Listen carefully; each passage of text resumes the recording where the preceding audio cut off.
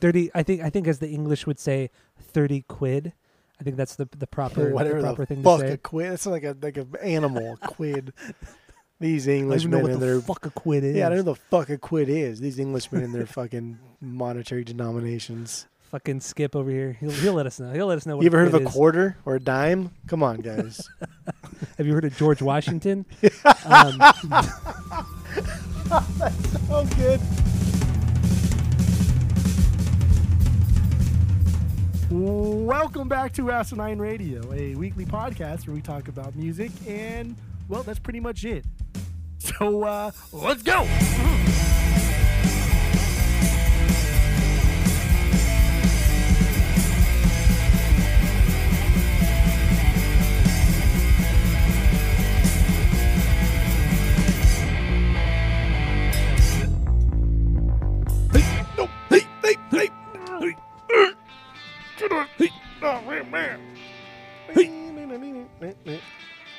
This is Asinine Radio. This is the weekly music podcast where every week we get into a different album by a different artist or band, and we break it down. We try our best to give you all the information, all the secrets of the record that we're getting into. But this week it's gonna be a little tough because we're doing a big album, one of the most popular albums of all time. So we are going to try our best breaking this son of a bitch down. This has got to be like a top 5 most popular album of all time. Without a doubt. Without a fucking doubt. Whether it be sales, recognition, whatever. Yeah, this is beyond a cultural banger. That's what this is. Also, but before we get into it, while you're listening, go to Apple Podcasts, Spotify, give us 5 stars. Please, please, please give us 5 stars. All of our social media, Facebook, Instagram, all that good stuff is at Asinine Radio. We have a Twitter as well. Get into that. We have a phone number you can call, leave us a voicemail, send us a text message. The phone number is 503-893-5307. And we have a Discord server because a lot of people do, and we're just as cool as they are. Hit us up for that link. We'll send it to you. Join us and some other jerk-offs that are in there and make fun of us and make fun of each other because that's pretty much all we do. So do that, and anyway, let's get into it. What album are we doing today, Jeff? We are doing Pink Floyd's The Dark Side of the Moon. Excuse me.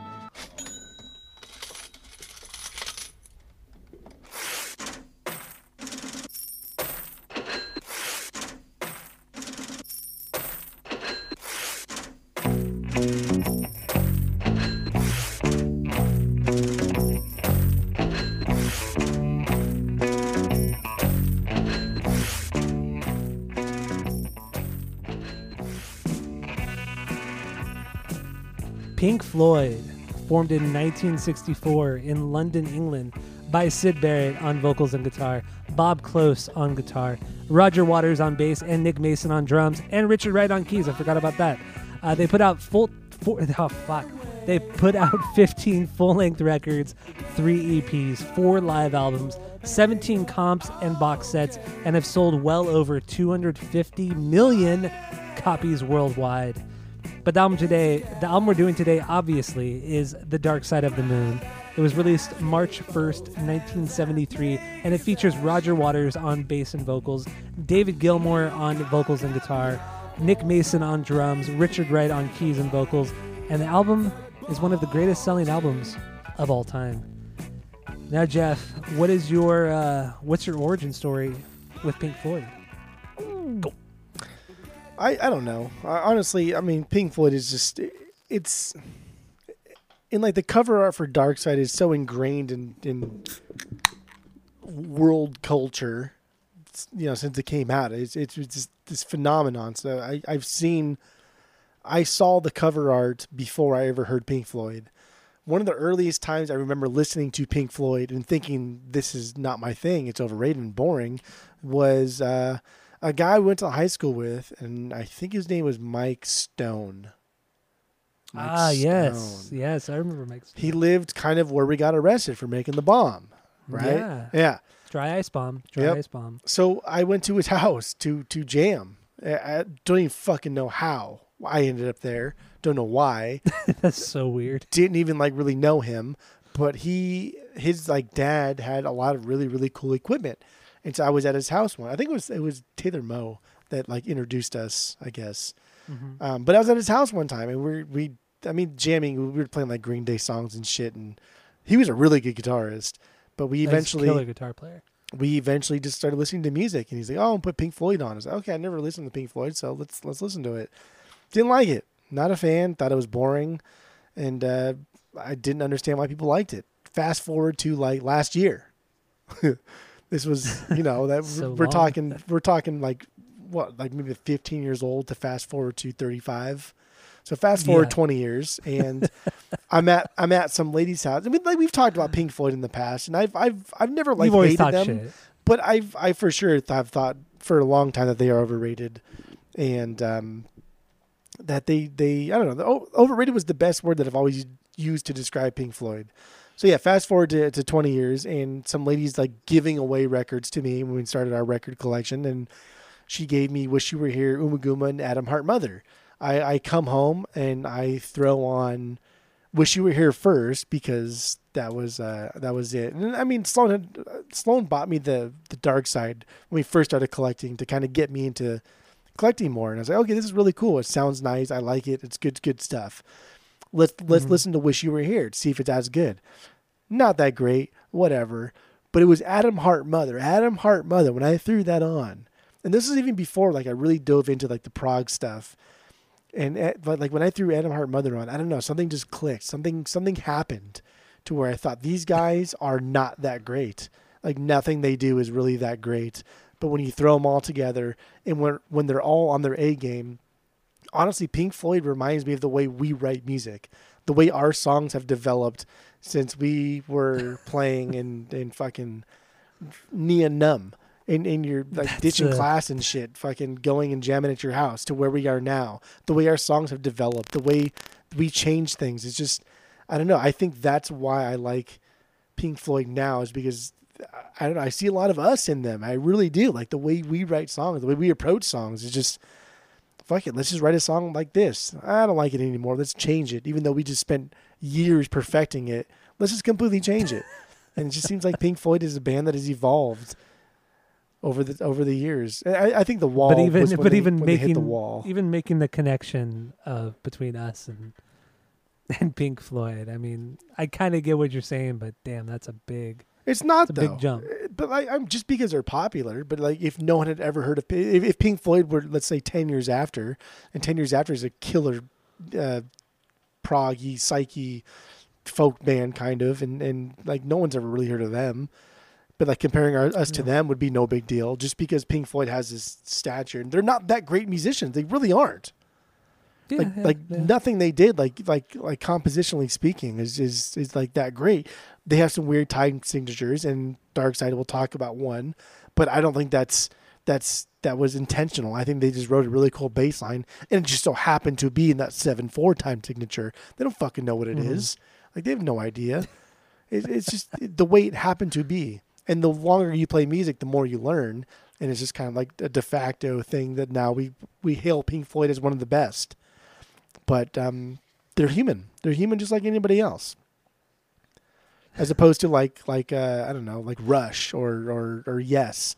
Like these guys are King Crimson. Like these bands are so good, so technically fantastic, so perfect that they write perfect music. Whereas Pink Floyd was just, like you said earlier, what'd you call them, a bunch of cucks or something? No, I didn't call them cucks. I called them like... Schmucks. You call them schmuck. You call them schmucks. Yeah. Close enough. I did call them schmucks. Schmucks and cucks. I don't know. You call them something. Bunch of schmucks who just decide to pick up music one day. Though? Because they are schmucks. There's a bunch of guys going to architectural school. That's what I said. A bunch of schmucks from like an architectural school. That's what I said. Yeah. Yeah. Building fucking designing cathedrals is boring. Should we start a band that makes no sense? Yeah, let's do it. Okay. So yeah, I don't know. So I don't even know where that was your origin story. That was your origin story. That was my origin story. Okay. Oh God, it's going off the rails. I really don't know the first time I have ever heard Pink Floyd. I do not. I have no clue. I do remember the first time I ever heard Pink Floyd. I had to have been I was in second grade. And my mom used to listen to a lot of classic rock. But for whatever reason, this really stood out to me. Was we were driving home from Lancaster back home to Placentia where we lived. And on the way home, we were driving through the desert, or like we just left Lancaster, so it was still desert. And we're driving through there, and Money came on the radio. And my mom turned up really loud, and hearing the cash register and the coins, and then the bass line and all of that, that was really new to me. That was so weird. I never heard anything like it. And then my mom was saying how much she liked Pink Floyd, and she was the one who she didn't necessarily get me into, because she wasn't a huge Pink Floyd person, but she liked their bigger songs. Another Brick in the Wall, Money, Wish You Were Here, and Comfort. She really likes Comfortably Numb as well. Like those are the songs that she really liked. So whenever they would come on the radio, she would always turn them up really loud. But Money was the first song that I recall ever hearing, and I was in second grade. So what was that, 7 years old, 8 years old, if that? And, after that, I never really got into them. Even in high school, I was more of a nu metal guy, punk guy. Didn't really care. And then right after high school, I started to get into the Dark Side album. That was pretty much it. And then the Mars Volta were the reason why I started to dive deeper into their music, because they did a cover of Candy in a Currant Bun, which was a B-side from Piper at the Gates of Dawn. And they did a cover of that for the Bedlam and Goliath record. And that song leaked, or that entire record and all those B-sides leaked in 2007. And that was the first time I heard like a Pink Floyd cover. And then that's when I went down that rabbit hole of Piper, of metal, of Animals, all that shit. And that's when I really started to get into Pink Floyd. It was like around 2007, 2008 was when I just fucking went in head first on Pink Floyd. So that's my origin story, I guess. That's my story, and I'm sticking to it. Yeah. So have you ever heard that Mars Volta cover? No, and I don't ever want to hear it. If Mars Volta, an overrated band, is covering one of Pink Floyd's worst albums. But this is a B-side from that record. I don't want to hear the worst songs that didn't make the album from their worst record. Why would I want to hear that? And they have come out multiple times and said that their favorite record, the best Pink Floyd record of all time by far, is Piper at the Gates of Dawn. Idiots. The only thing worse about that statement you could have said is if this was like the Amputecture days of Mars Volta, but because it was the Bedlam days. Yeah, this is like right after Bedlam. Yeah, this is during Bedlam, yeah. Okay, well then, because I do like Bedlam a lot, so. But no, I would not listen. But also their cover of Candy in a Currant Bun isn't that good.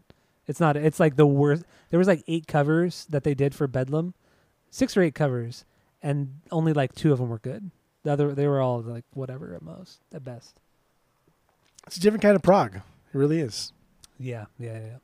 So yeah, that's my origin story. So let's jump into our initial thoughts. If we have any stinkers, which I don't think we do. And then I guess we could just, like we talked about prior, before we started recording, we'll just start from the beginning. Sound good? Yeah. All right. So what do you got? Well. Initial thoughts, stinkers. What do you got? Initial thoughts will be. I don't know, Tyler. I really have no. It's good. It's a good album, and it's overwhelming. This entire week has been overwhelming. This entire week has been overwhelming because of the amount of listening we've had to do. However, Dark Side of the Moon is not as great as we are led to believe, but it's still pretty great.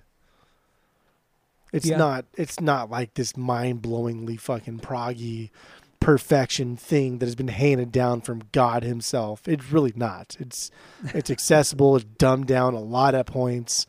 But I mean, that's just me nitpicking and trying to put this down a peg, because it's not their best album. It's their most accessible album. It's their most successful album. And it's I do think that because of the album art, I do. I really do think that this will live on forever because of the album art. And with this and Abbey Road, I think we've had this argument before. I think this is the most recognizable album cover of all time. It's definitely up there for sure. I do. This is it. This is the bee's knees here. We did talk about that, huh? When it comes to recognizable album art, Yeah. I think it's come up this might be several the times. most. It's this one and Abbey Road are like the two ones that are just like, dude, everybody fucking knows what it is. Yeah, that's very true. You could have been born yesterday and you'd still know what this is. But so I listened to this in my car because I had a good block where I was going to be in my car for at least 45 minutes. I was like, okay, fuck it. I'm listening to my car through and through, front to back. That way there's no interruptions. I listened to it on the vinyls, and I think we have the same exact pressing, the 2016 pressing. Yeah, the 2016 one, yeah. Yes, we had the same pressing. So I listened to that, and then I listened to it on headphones. And I will say that the headphones was the best experience. Mm-hmm. I had the most enjoyable experience with the headphones, listening to Spotify, and as far as like quality goes, I think all three were the same. But I think you can really pick up on the stereo nuance with the headphones, and they do it. They deliberately use the stereo a lot, like the walking, the footsteps, the heartbeat. There are different things that they use to really make you want to listen to the stereo version. And you really pick up on it when you have the headphones on. When I'm sitting here in my setup, I'm listening to the vinyls. My speakers are a little close, and I'm not facing them directly. They're facing kind of perpendicular to where I'm sitting, so I don't get the back and forth of the stereo. In the car, it was a little bit better. I did get the back and forth, but the car is just it's a space too. But there's also a lot of like noise when you're driving. Yeah, the tires and horns and everybody else outside. But for sure. This was the first time I've ever listened to this album with headphones on. Actually, it was the first time I've ever heard this album the way I heard it with headphones on. And not that I've listened to this album 1,000 times. I've only been listening since we started collecting records, essentially. Maybe like 2 times in my life before that. But I will say, like, holy fuck, man. Dude, there's a billion comments on the internet about this album, and a lot of people say they have these weird like emotional reaction to this album. The instrumental parts make them feel ways, and I'm reading this stuff and I'm like, this is fucking dumb, dude. You guys, like, this is stupid. This is not even their best album. But I will say, listening to it with headphones on, it's a whole nother experience. I was fucking mesmerized. It's like a 45-minute album. I swear to God, it went by in 3 minutes. It was over like that. It was crazy. Yeah. I cannot remember the last time I listened to an album like this and did not even remember the last like 25 minutes, except for the fact that I felt sad, I felt happy, I felt anxious, I felt energetic. It was unbelievable. I was blown away. I truly was blown away. It is a really different and very cool experience because, like you, I had heard it a lot. I mean, not like you actually. I heard it a lot prior to when we started collecting vinyl. But this week, relating to what you were saying, I did listen to it in different formats. I mean, I listened to it on vinyl twice. Once just kind of farting around. Another time where I was literally sitting right next to my speakers on each side of me, which I do. I don't turn it up super loud, but it's loud enough to where I can hear the nuances and I'm not going deaf. And then I listened to it once in my car, and then I listened to it twice with earbuds in, with headphones on, and like I totally agree with you. Sonically, it is a headphone earbud record. You have to hear the panning of all the different sounds and instruments. You have to have that experience, otherwise it's just not the same. Yeah, this album has to be played with headphones on, without a doubt. Even if you don't even have that great of a copy of it, like even if it's not that like lower quality, like the part of the experience is hearing how they mix the stereo on this. It's truly remarkable at this time. I mean, yeah, there were a lot of, engineers and producers and musicians in the 60s and late 50s that were trying to come up with all these cool ways of doing stereo recording. But the way Pink Floyd did it on this particular record was absolutely unreal and just amazing, truly fucking amazing. And I did, just real quick, there was one time, this is maybe like 4 years ago, when I used to be an EMT, it was like a very, very slow night, and this was like at 10 o'clock at night, and I was with the guy I was working with, Daniel. He had heard Pink Floyd, but he had never heard Dark Side in its entirety, and we had the radio on because we didn't have like was an old ambulance, so we only had the radio, and it was on KLOS, which is the local rock, like classic rock radio station. And the DJ on the station, she said, okay, we're gonna play Dark Side of the Moon at 10 o'clock, but we're gonna play it from the vinyl. We're gonna go vinyl directly to the radio, and there's not gonna be any commercials. The only pause in the album is when I'm literally flipping the record. So we're like, oh fuck yeah! So we were literally sitting in front of Los Alamitos Hospital, and we, like I said, we hadn't had a call for like 2 hours. And we listened to the entirety of Dark Side of the Moon on KLOS on vinyl, and Daniel had never heard this record, and he's like a crazy metal guy, and he was just kind of blown away by it. He had never heard anything like it, and he thought it was the coolest experience just hearing it, because we had the fucking speaker super loud in the ambulance, and it was dark. It was a cool, really cool experience being with somebody who had never heard this record before in that environment. It was just super cool. That's just a little anecdote I had about this record. That's and crazy. How this is in 2016 or 2017? No, it's 2017 when this happened. Yeah, and they literally were listening. We listened to this record on vinyl on the radio. It was so cool because you hear the side A end, and you hear the stylus like pick up off the turntable. You hear it all, and then you hear like shuffling, and then you hear the record flip, and she's like, and then she says something like, "Here's the second side of Dark Side of the Moon," and then you hear the stylus go down, and then it starts side B. It was so fucking sick. But that's no unreal. Commercials. That's unbelievable. Yeah. Like just I don't know, listening to Dark Side on the vinyls through like on the AM radio or FM, but KFI. That was AM 640. I don't know what you're talking about. KLOS. I thought you said KFI. No, it's KLOS. KLOS. That makes it less remarkable. That's but why it's still I was fucking so cool. I was so blown away because I thought you said KFI. Why the fuck is KFI playing? No, not KFI. No. Okay, I'm pretty sure you said KFI. No, I did not say KFI. You want double or nothing on the $5 bet? I will double or nothing on the $5 bet. That's it, baby. Double or nothing on the $5 bet. I'm pretty sure you said KFI. I did not. I said KLOS. God, I hope you said KFI. I said KLOS, the classic rock station. I know you didn't say classic that. rock station. You didn't say classic rock with Let's Talk. Okay, Uncle Joe Benson, relax. I did. I said the local classic rock radio station. I did say it. Okay.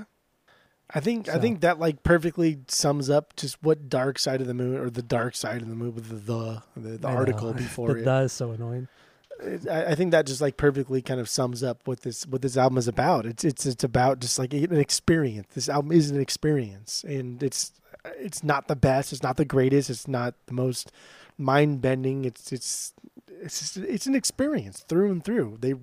They wrote it. I don't know if on purpose or if it just happenstance, but it became one hell of an experience. And there's a lot of people online, like I said earlier, where I've read like people were just like brought to tears. And this is not one of those albums for me. But I understand where people are coming from. I understand the emotional response that people had from this album because, fuck, it is an experience. Obviously, we don't have stinkers, right? No, there are no stinkers. There are parts of this album that I wished was less of something, more of something. I wish songs were combined into one thing, but no, there's nothing even close to being a stinker. Same here. I mean, really, the only criticism I would have is that some of the songs should have been combined. Like it could have been a solid 7-song record, maybe even less, but 7 at the most. A 7-song record would have been just fine, just perfect. Yeah. So I agree. The way I kind of, because I still listed bangers, but I did combine some bangers together as one song. So I do have technically 7 bangers on here. Okay. Out of the 10 songs. So let's just start from the beginning though, because that's what we decided upon. Yeah. Speak to me, baby. So speak to me. Well, I mean, honestly, Speak to Me and Breathe, they're one song. One song. So let's just get into both of them. I mean, Speak to Me has no lyrics, so it's an intro with the heartbeat, the Cash Machines. It's pretty much bits and pieces of almost every song on the record put into this one, like 30 seconds, 35 seconds. It's an overture, right? It's a thesis statement. It's something that we'll eventually hear on the album. It's got a nice gradual build into it's got a crescendo to it. That heartbeat's great. I like the overall themes and concept being explored of life and death and uncertainty and everything. And like we're hearing it right from the beginning, the heartbeat. The album is coming to life. Like, ooh, spooky. Okay, that's cool. I get it. I dig. I'm interested. I'm intrigued. I'm piqued. Yeah. And this is the only song that Nick Mason is credited on. The drummer Nick Mason is credited on. And they kind of did this just to throw him a bone, just to give him some extra money. Throw him a bone.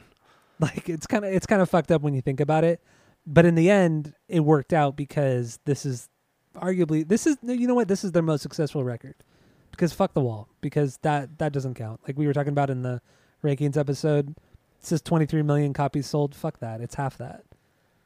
Because it's a double LP, so I don't like that. I don't like the cheating. Yeah, this is for sure the most successful record. It is. I mean, even if it's not, it is, because It is. Yeah. I refuse to believe that this album art does not automatically make this their most successful album. True. Also, when you think about it, like The Wall, isn't that kind of like the cover at least? The cover is like a shitty knockoff of the White Album, the Beatles' White Album. Like very minimalistic white. The only difference between the two albums is that there's some lines in it. Yeah, that's really it. Some brick lines. That's it. That's cheesy. It makes me like The Wall even less. Yeah, no, I agree. The wall's pretty trash. Talk about an overrated fucking album. Pretty trash. All right, so let's move on to Breathe then. I mean, that transition from Speak to Me to this it's perfect. There are moments on this record where the songs segue perfectly into one another, and this is the first example of that. It's not even like they segue perfectly. It's like there is no segue. It's just it's the same fucking song. Like it's so the transitions are so flawless. Like honestly, they're so flawless that most of the time I don't even understand like what's going on. Like until it's too late. And the first time I listened to this was on Spotify. And so then when I'm trying to like listen to it through and through, because I have my new laptop and I have my new earbuds, and I was like, oh, I'm listening on Spotify first. And I didn't know when the next song happened, but then I know the theme. I know like the melody to Breathe. I know the melody to Time. I know the melody to Money. And so I was like, when the fuck when did we come into Time? Like we're 20 minutes deep. Like, when did this happen? What? And so it was, I was caught off guard because I did not know when it happened, because it's so, I don't know. They wrote it as one song, but just chopped it up on the album. I don't think that there were different songs. I think they only chopped it up just to make it more commercially acceptable when you look at an album. Like like say you're just like a run of the mill person, you go to the record store in the 70s, you go to the record store and you come across this, you're like, oh, there's 5 songs on here. Like this is probably gonna be trash. It's not gonna be pop music. But then you see an album with 10 songs, and you're like, this sounds good. This could be a good pop record or a good rock record. You know what I mean? Yeah. I think that's really why they did this on the record, because Metal had 5 songs. What the fuck came before Metal? Obscured by Clouds only had 9 songs, I think, or something like that. So a lot of the more Adam Mother had 4 songs. So I think this is a conscious effort to try to make their album more appealing aesthetically by just separating the songs the way they did. Stupid, but it worked. All right, so then what do you got? What else do you got on Breathe? Breathe, In the Air of the Night. Dude, Gilmour has some sick guitar parts. Just some like cool country slides mixed with like serious ethereal dream like riffs. Very basic drum beat, minimal fills. But when those fills hit, they hit so fucking hard, and it plays so well to the song.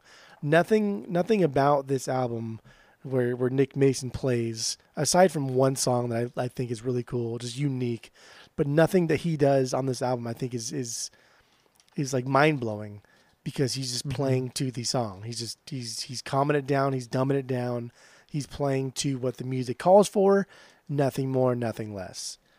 This song has a great bass line. It goes up and down, it goes back and forth, and the keyboards have some pretty cool rad shit going out. Phased out, they're trippy. It's an amazing song. Truly. It is. And I feel like that too in this song, there are many moments where you just feel immersed in the music.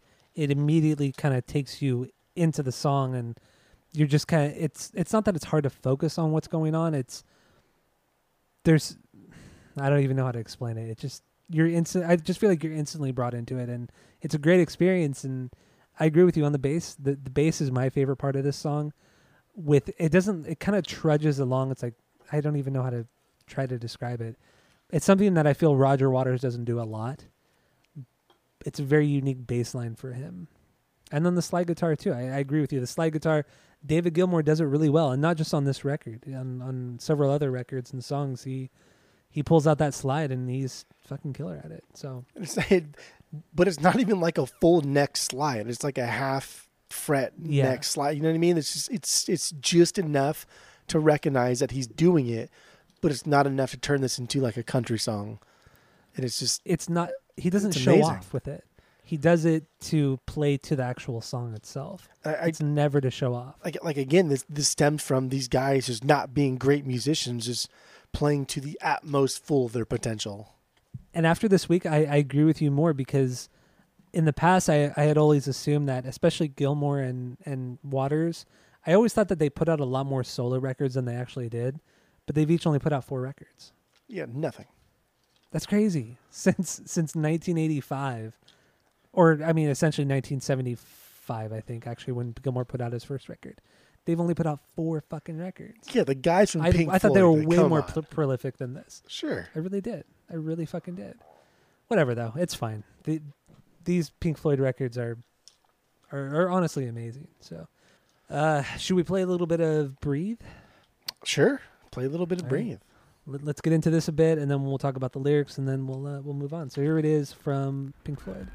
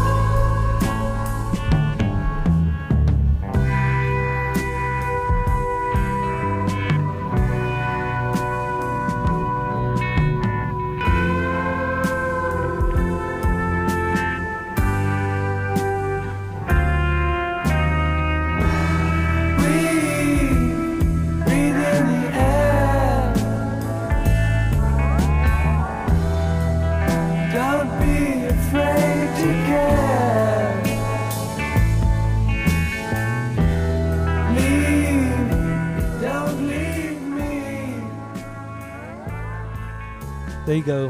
Breathe in the Air from Pink Floyd. So what do you got lyrically on this one? Dude, when he comes in with just the first Breathe, it's so airy and I don't know, it's so calming and delicate and nice. It's very, very pleasant.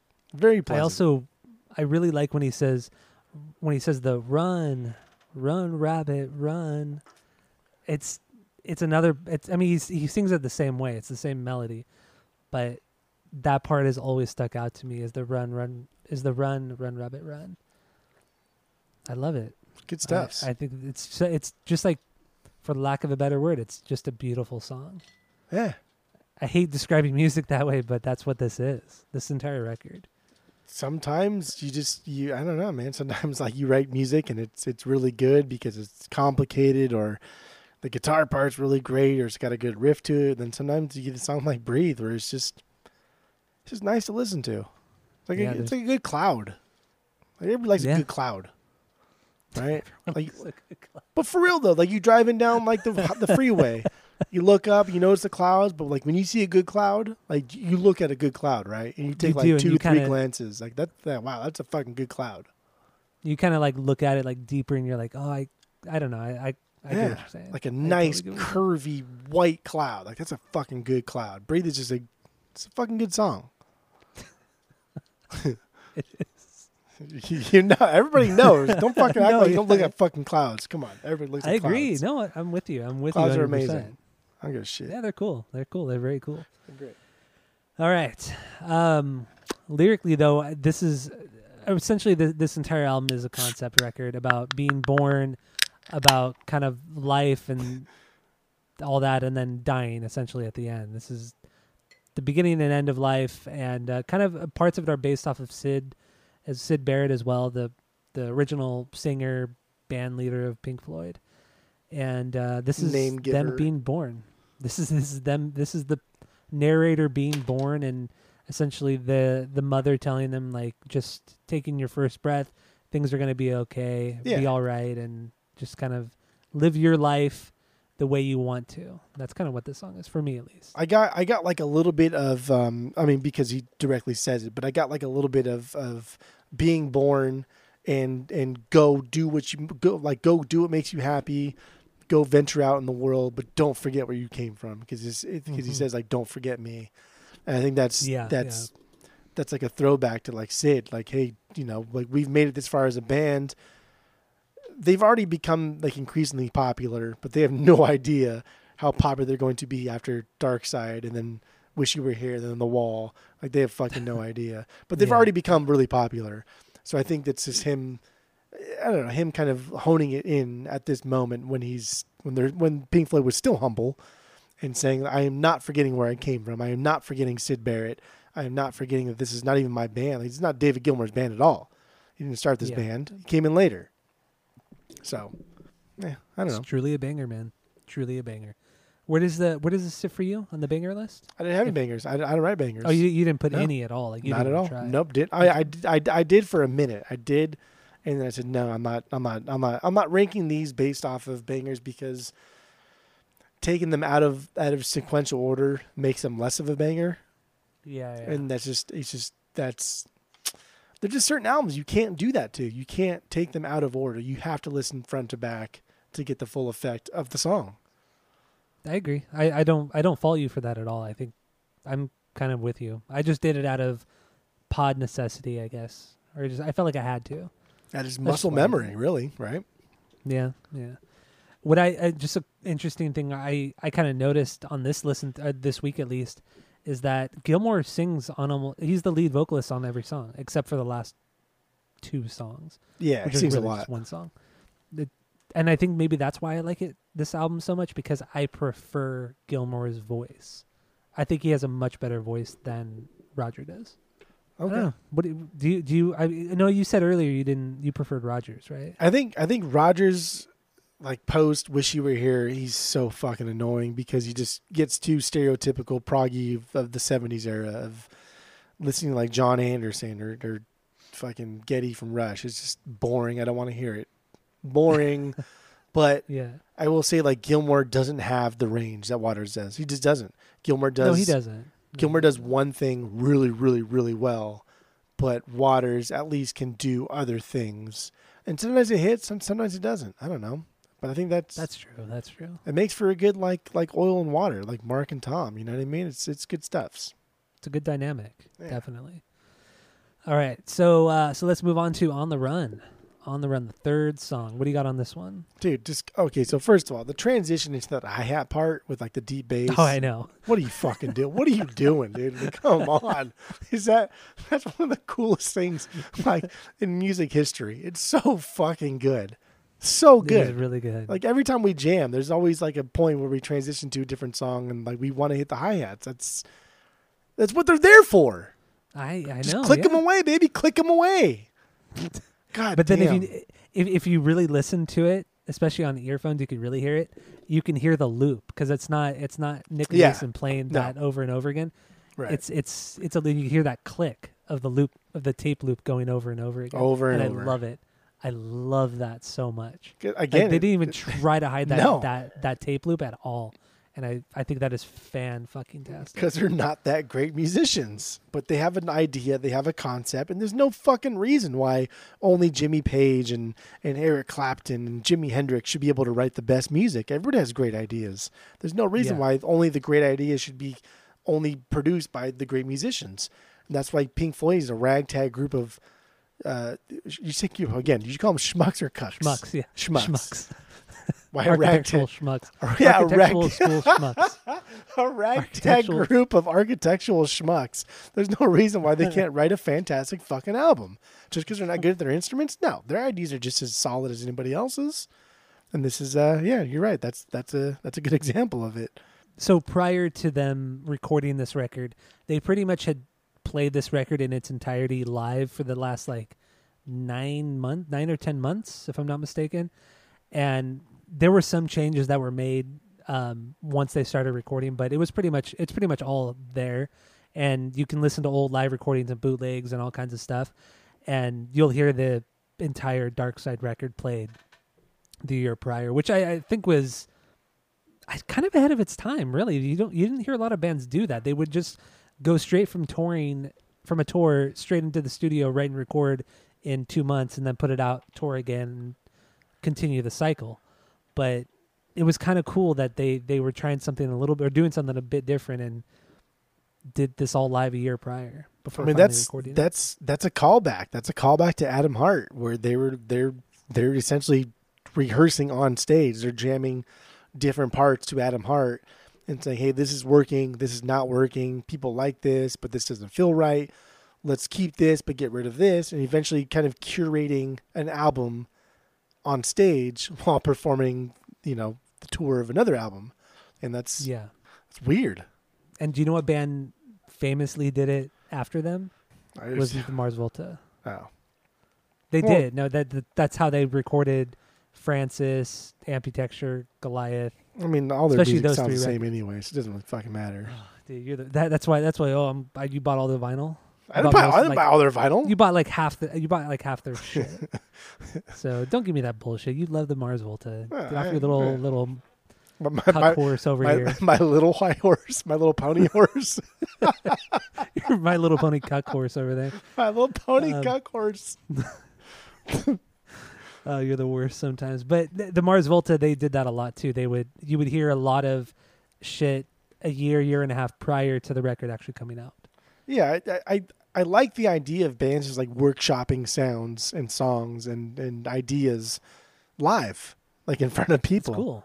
It's cool. It's really It's cool. And I mean, I don't know if that's the way like all music should be. I don't know. I just think it's a different, cool, interesting facet of live music.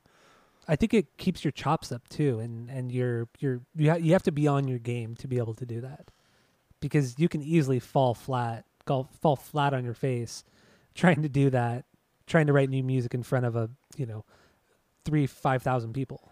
And I mean, there's a lot of disaster. There are a lot of traditionalists out there. Friend of the pod, Mickey, he is one of them. There are a lot of traditionalists out there that feel that if you cannot play your song in its entirety the way it sounds on record live, then you shouldn't even be doing it anyway. And so it's not fair. It is not fair, because music is so much deeper than that. There's a lot of like nuance to music and ideas, and just because us as humans are relegated live music to not be able to have a 50-piece orchestra to sing the vocal harmonies for Bohemian Rhapsody, like why should I not be able to put it onto music? Like that, it's silly boy talk. Yeah. I have ideas here that I'm putting in. It's weird. And then also for some bands, they like to jam on one song. Like some bands do it really well, where they'll take like a 4-minute song of theirs and they'll stretch it out to 7 or 8 minutes, just because they want to noodle around and just kind of play off of each other and break up the monotony of a tour. And I think that's totally okay. That's awesome. And they don't have to play it perfectly. They shouldn't have to play it perfectly. Really. Are you talking about the Grateful Dead? Yeah. I'm just talking about, mainly not them, because they're not that great. But mainly not them. A lot of other bands. Mainly not the jam band. Yeah, I get it. Yeah, like the worst of the. I don't even say they're the best of the big jam bands, but that's not saying a lot. Well, like two. There's Fish and Grateful Dead. That's it. That's all you need. That's more than enough, honestly. Okay. What we're talking about On the Run. Yeah, On the Run. It's a song of noises and sounds, letting everything kind of just sort of develop naturally, develop slowly. This is the stereo sound of that like distorted helicopter sound. Oh, I love it. Going from channel to channel. This is one where I realized early on, this is the third track, where I was like, fuck, man, the earbuds aspect of this, or the headphones aspect of this, is wildly different than like the vinyls, like listening to on the vinyls. Mm-hmm. And Yeah. it kind of almost makes you think that they made this album to be listened to like on earphones, because that was, I don't know, that was weird. Like I felt anxious. I just felt weird. I felt weird in a way that I don't normally feel when listening to music. Just felt weird. Well, they had also, I mean, I could be wrong. I mean, any sort of Pink Floyd or sound engineer purist would correct me, but they had recorded this album in like a quadraphonic style, to where you had to get the proper listen, you had to listen to it with certain speaker setup and something like that. It was recorded in a very specific way to where you're not going to hear it in its full unless it was that way, if that makes any sense. Yeah, I mean the quadraphonic, as I know it, and that's just from my brief experience with our local record shop owner Desi, and he's explained it to me before. But it was just kind of like a failed attempt at bringing stereo to stereo. You're multiplying 2 channels to like 4 channels and trying to make sounds like that. But like what made this really cool, and what I think would be really awesome to hear it in like a quadraphonic aspect, is if you had like 4 speakers. But like if you're just facing a wall and you had the first speaker to your left like 100 feet away, and the speaker to that left, 20 feet away, whatever, and spaced them out like 30, 40 feet, what is happening here is the Doppler effect, where a car driving towards you sounds different than a car driving away from you, because of the sound waves bouncing to and from that are getting closer and closer and closer. And as it's driving away, it's taking more time to go back and forth. And so with a quadraphonic like that, I think that would be a cool sound. But I don't know. I don't have a quadraphonic setup. I don't have a quadraphonic record. I don't know if that's even a thing. If that makes a difference, I don't know. Well, I think it's just the logistics of it they're out of the price range of most people. And space of, people aren't going to set up 4 giant speakers and set them up a certain way for a small amount of records. I actually do have one quadraphonic record, and it's Janis Joplin. It's a Janis Joplin record, and it's just in my to sell list. But it's a quadraphonic pressing, but I don't have like the speakers to hook it up to. And if I did, I would be totally down to like listen to the nuance of it. I mean, I want to know. I mean, it would be pretty fucking rad. And I don't know. Who knows if it's cool? But it didn't catch on. It didn't catch on, so I can't imagine that it's that great. But like I said, I think it didn't catch on because of the cost of it, the cost of the record itself to make it that way, to record it that way, the cost it is to have the actual setup to listen to it, because you have to have the right speakers, the right preamps, the right everything has to be perfect for it to have that, for you to have that experience.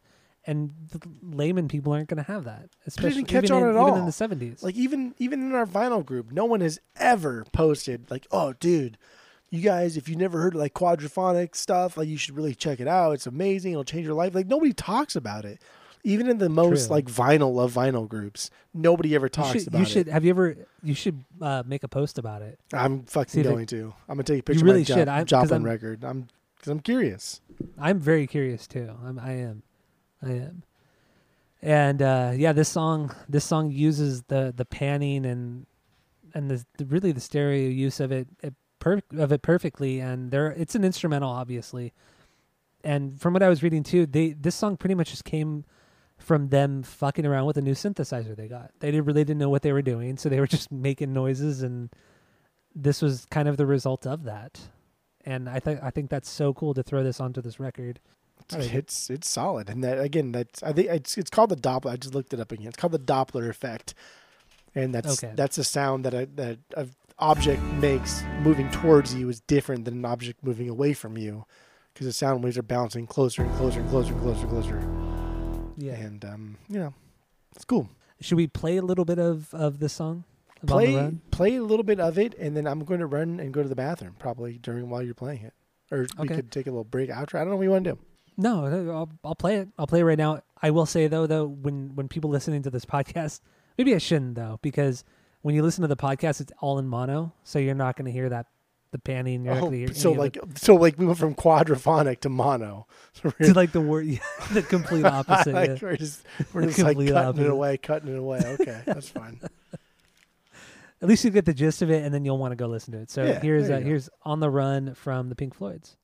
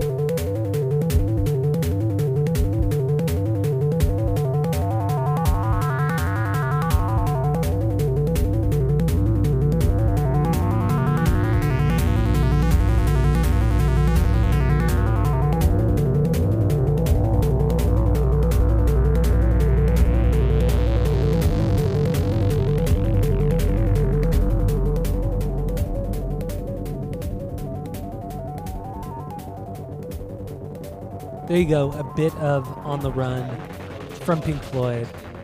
There's so much more to this song. Anybody listening, you got to go listen to this with headphones on. This entire record, it's unbelievable. It's fucking unbelievable. So get into that. Do we got anything else on this song? What do you think? No. That's it. No, that's all right, it. so let's move on. Let's move on to Time. This is my 1B. This is definitely the best song on the entire record. So what are your kind of initial thoughts on this one?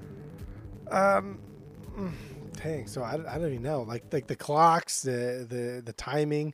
So like the biggest takeaway from this for me was Alan Parsons.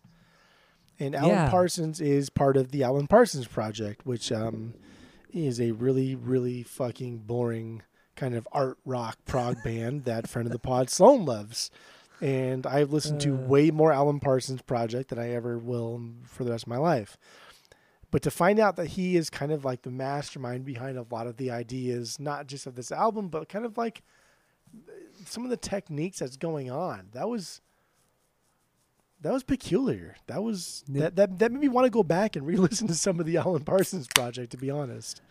I know, I was very surprised by that too. And then I remember reading something about that Roger Waters said, I think it was Roger, he said that, Alan Parsons taken more credit for the record than he should have. It was more about the band rather than his technique. It's like, dude, come on. Okay, yeah, that was after the fact, after it blew up, like, relax, guy. Yeah.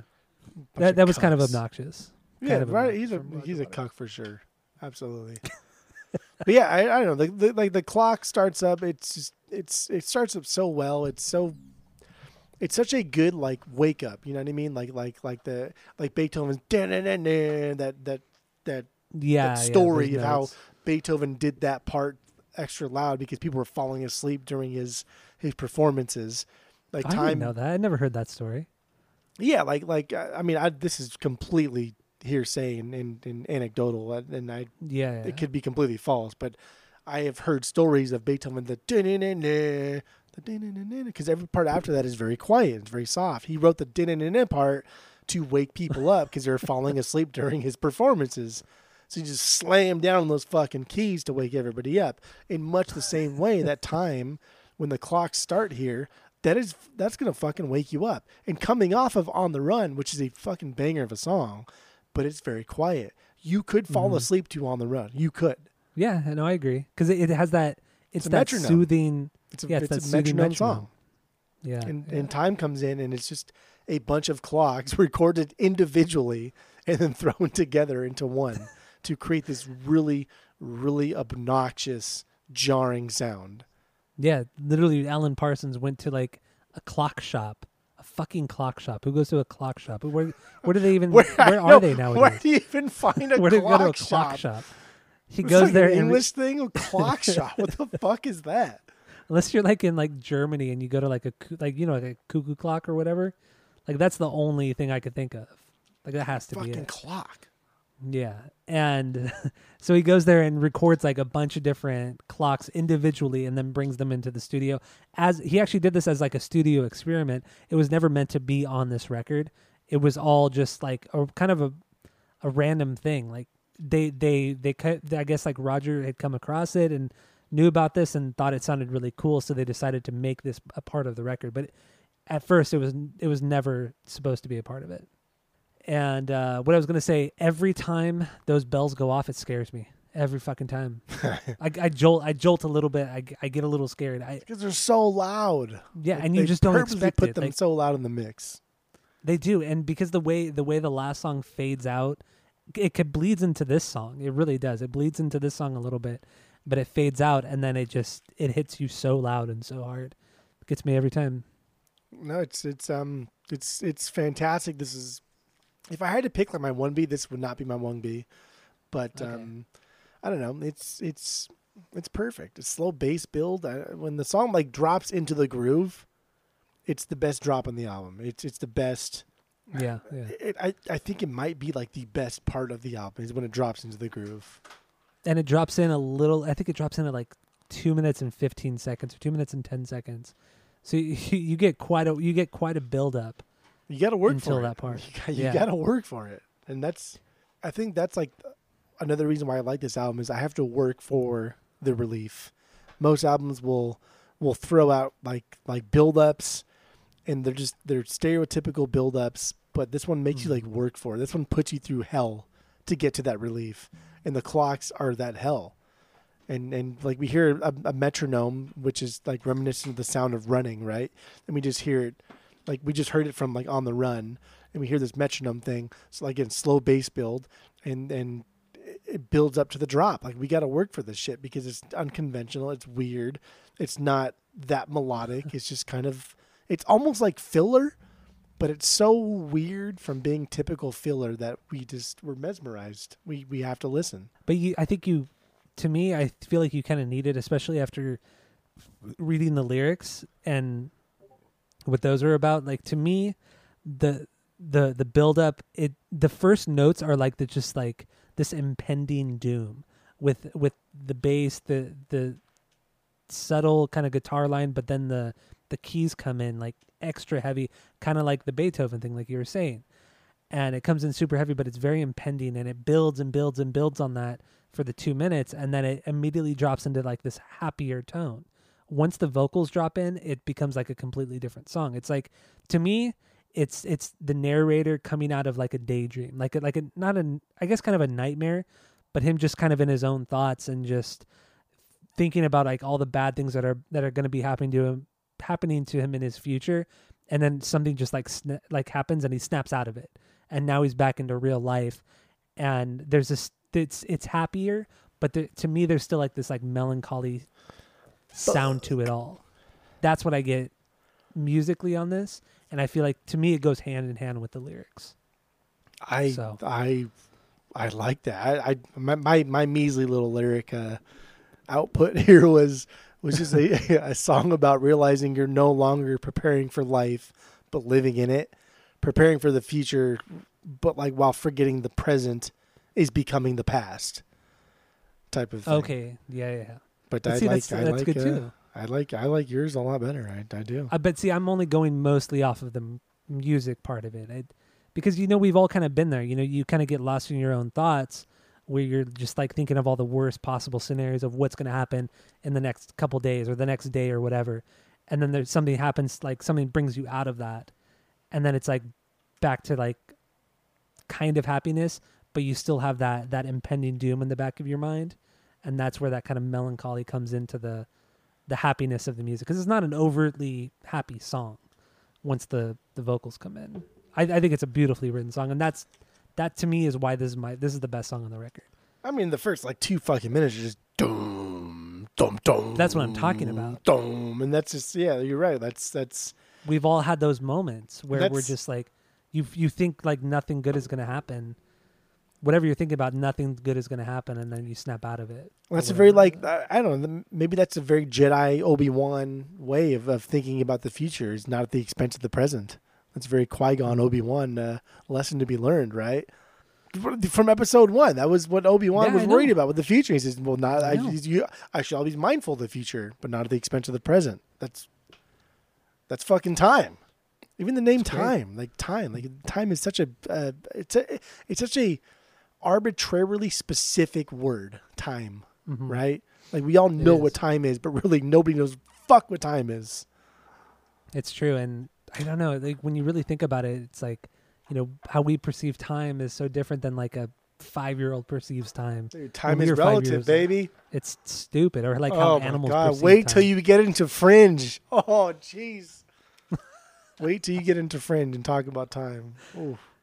Oh God. I'm gonna rewatch Fringe with you, and I swear to God, if they fucking play "Time" by Pink Floyd at any point in that series, I'm gonna die. I will die. I'm getting giddy right now. I'm getting giddy. I'm smiling. This is good. Should I play a bit of this song? And if I do, where should I start? Like closer to the happy part, so we hear some of the impending doom, or at the beginning? What do you think? I don't even know. I don't know. This one's hard because I want people to hear the clocks, but like I don't know. I haven't fucking that no first idea. note hit is so yeah, it's so loud and it's so that's abrasive. Nasty. That's one of those notes that like digs deep into your chest cavity and like vibrates your heart in a way that just feels like intrusive and weird and kind of, I don't know, uncomfortable and unwanted, but good. Yeah. But good. And what I love so much about this song too is that I love when Gilmour and Wright sing with each other or sing right after one another. I feel like their voices are just they're a little bit similar, but they go together so well, and I love it. And they do share vocals a lot on this song. And then there's like that chorus group that comes in with the I think there's like 3 girls. I can't remember their names right now. But they come in and they have some amazing parts on this song as well to fill in the chorus, and the way that they sing on top of Richard Wright's keyboard playing, it's this perfect mashup of just music and sound, and the song is truly a masterpiece. It really is a masterpiece. It is, and like I said earlier, when the song drops, like it drops hard. It's arguably like the best transition within a song, within the album, on the album. Yeah. And the bass is funky, it's groovy, but then the guitar, like he's matching it almost note for note. It's choppy, it's also very funky. It's a perfect blend.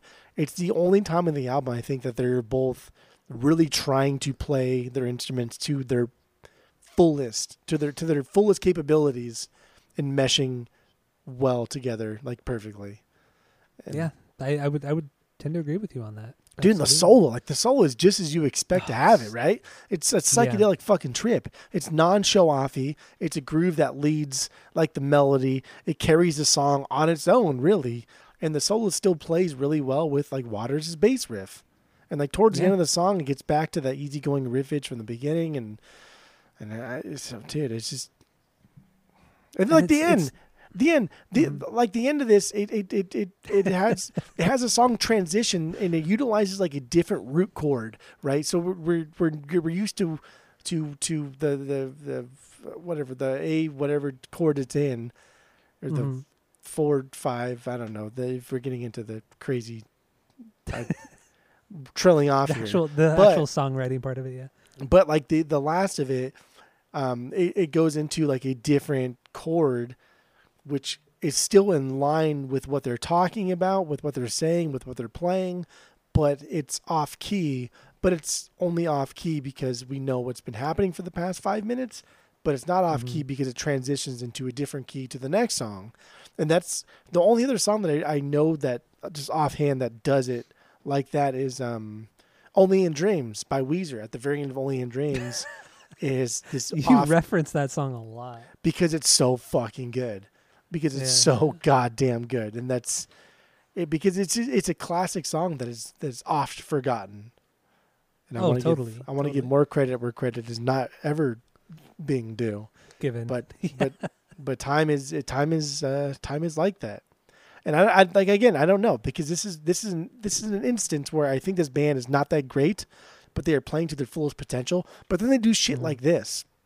They do shit like this that's like, okay, this is next level thinking stuff. So this makes me think that either they are like really like Limitless, Bradley Cooper taking that pill and really using their mind to its fullest fucking capabilities, or they're smarter. Bradley Cooper. Yeah, Limitless. You ever seen Limitless?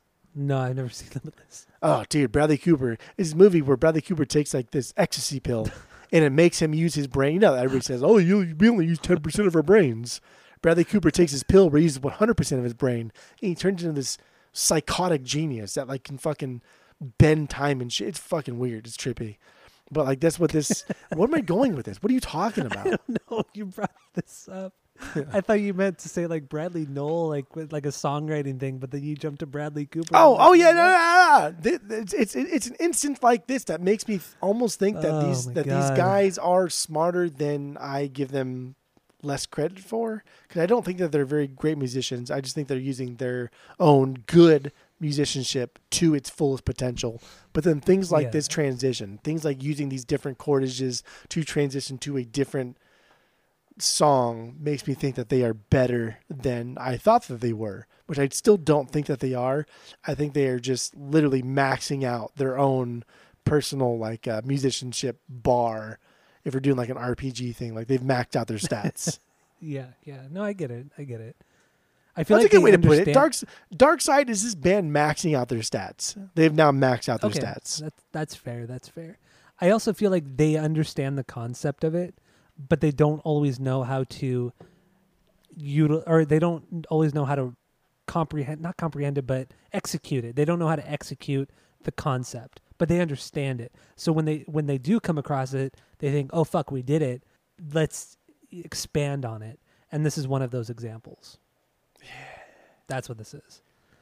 Yeah. That makes any fucking sense. So I don't think we should play Time.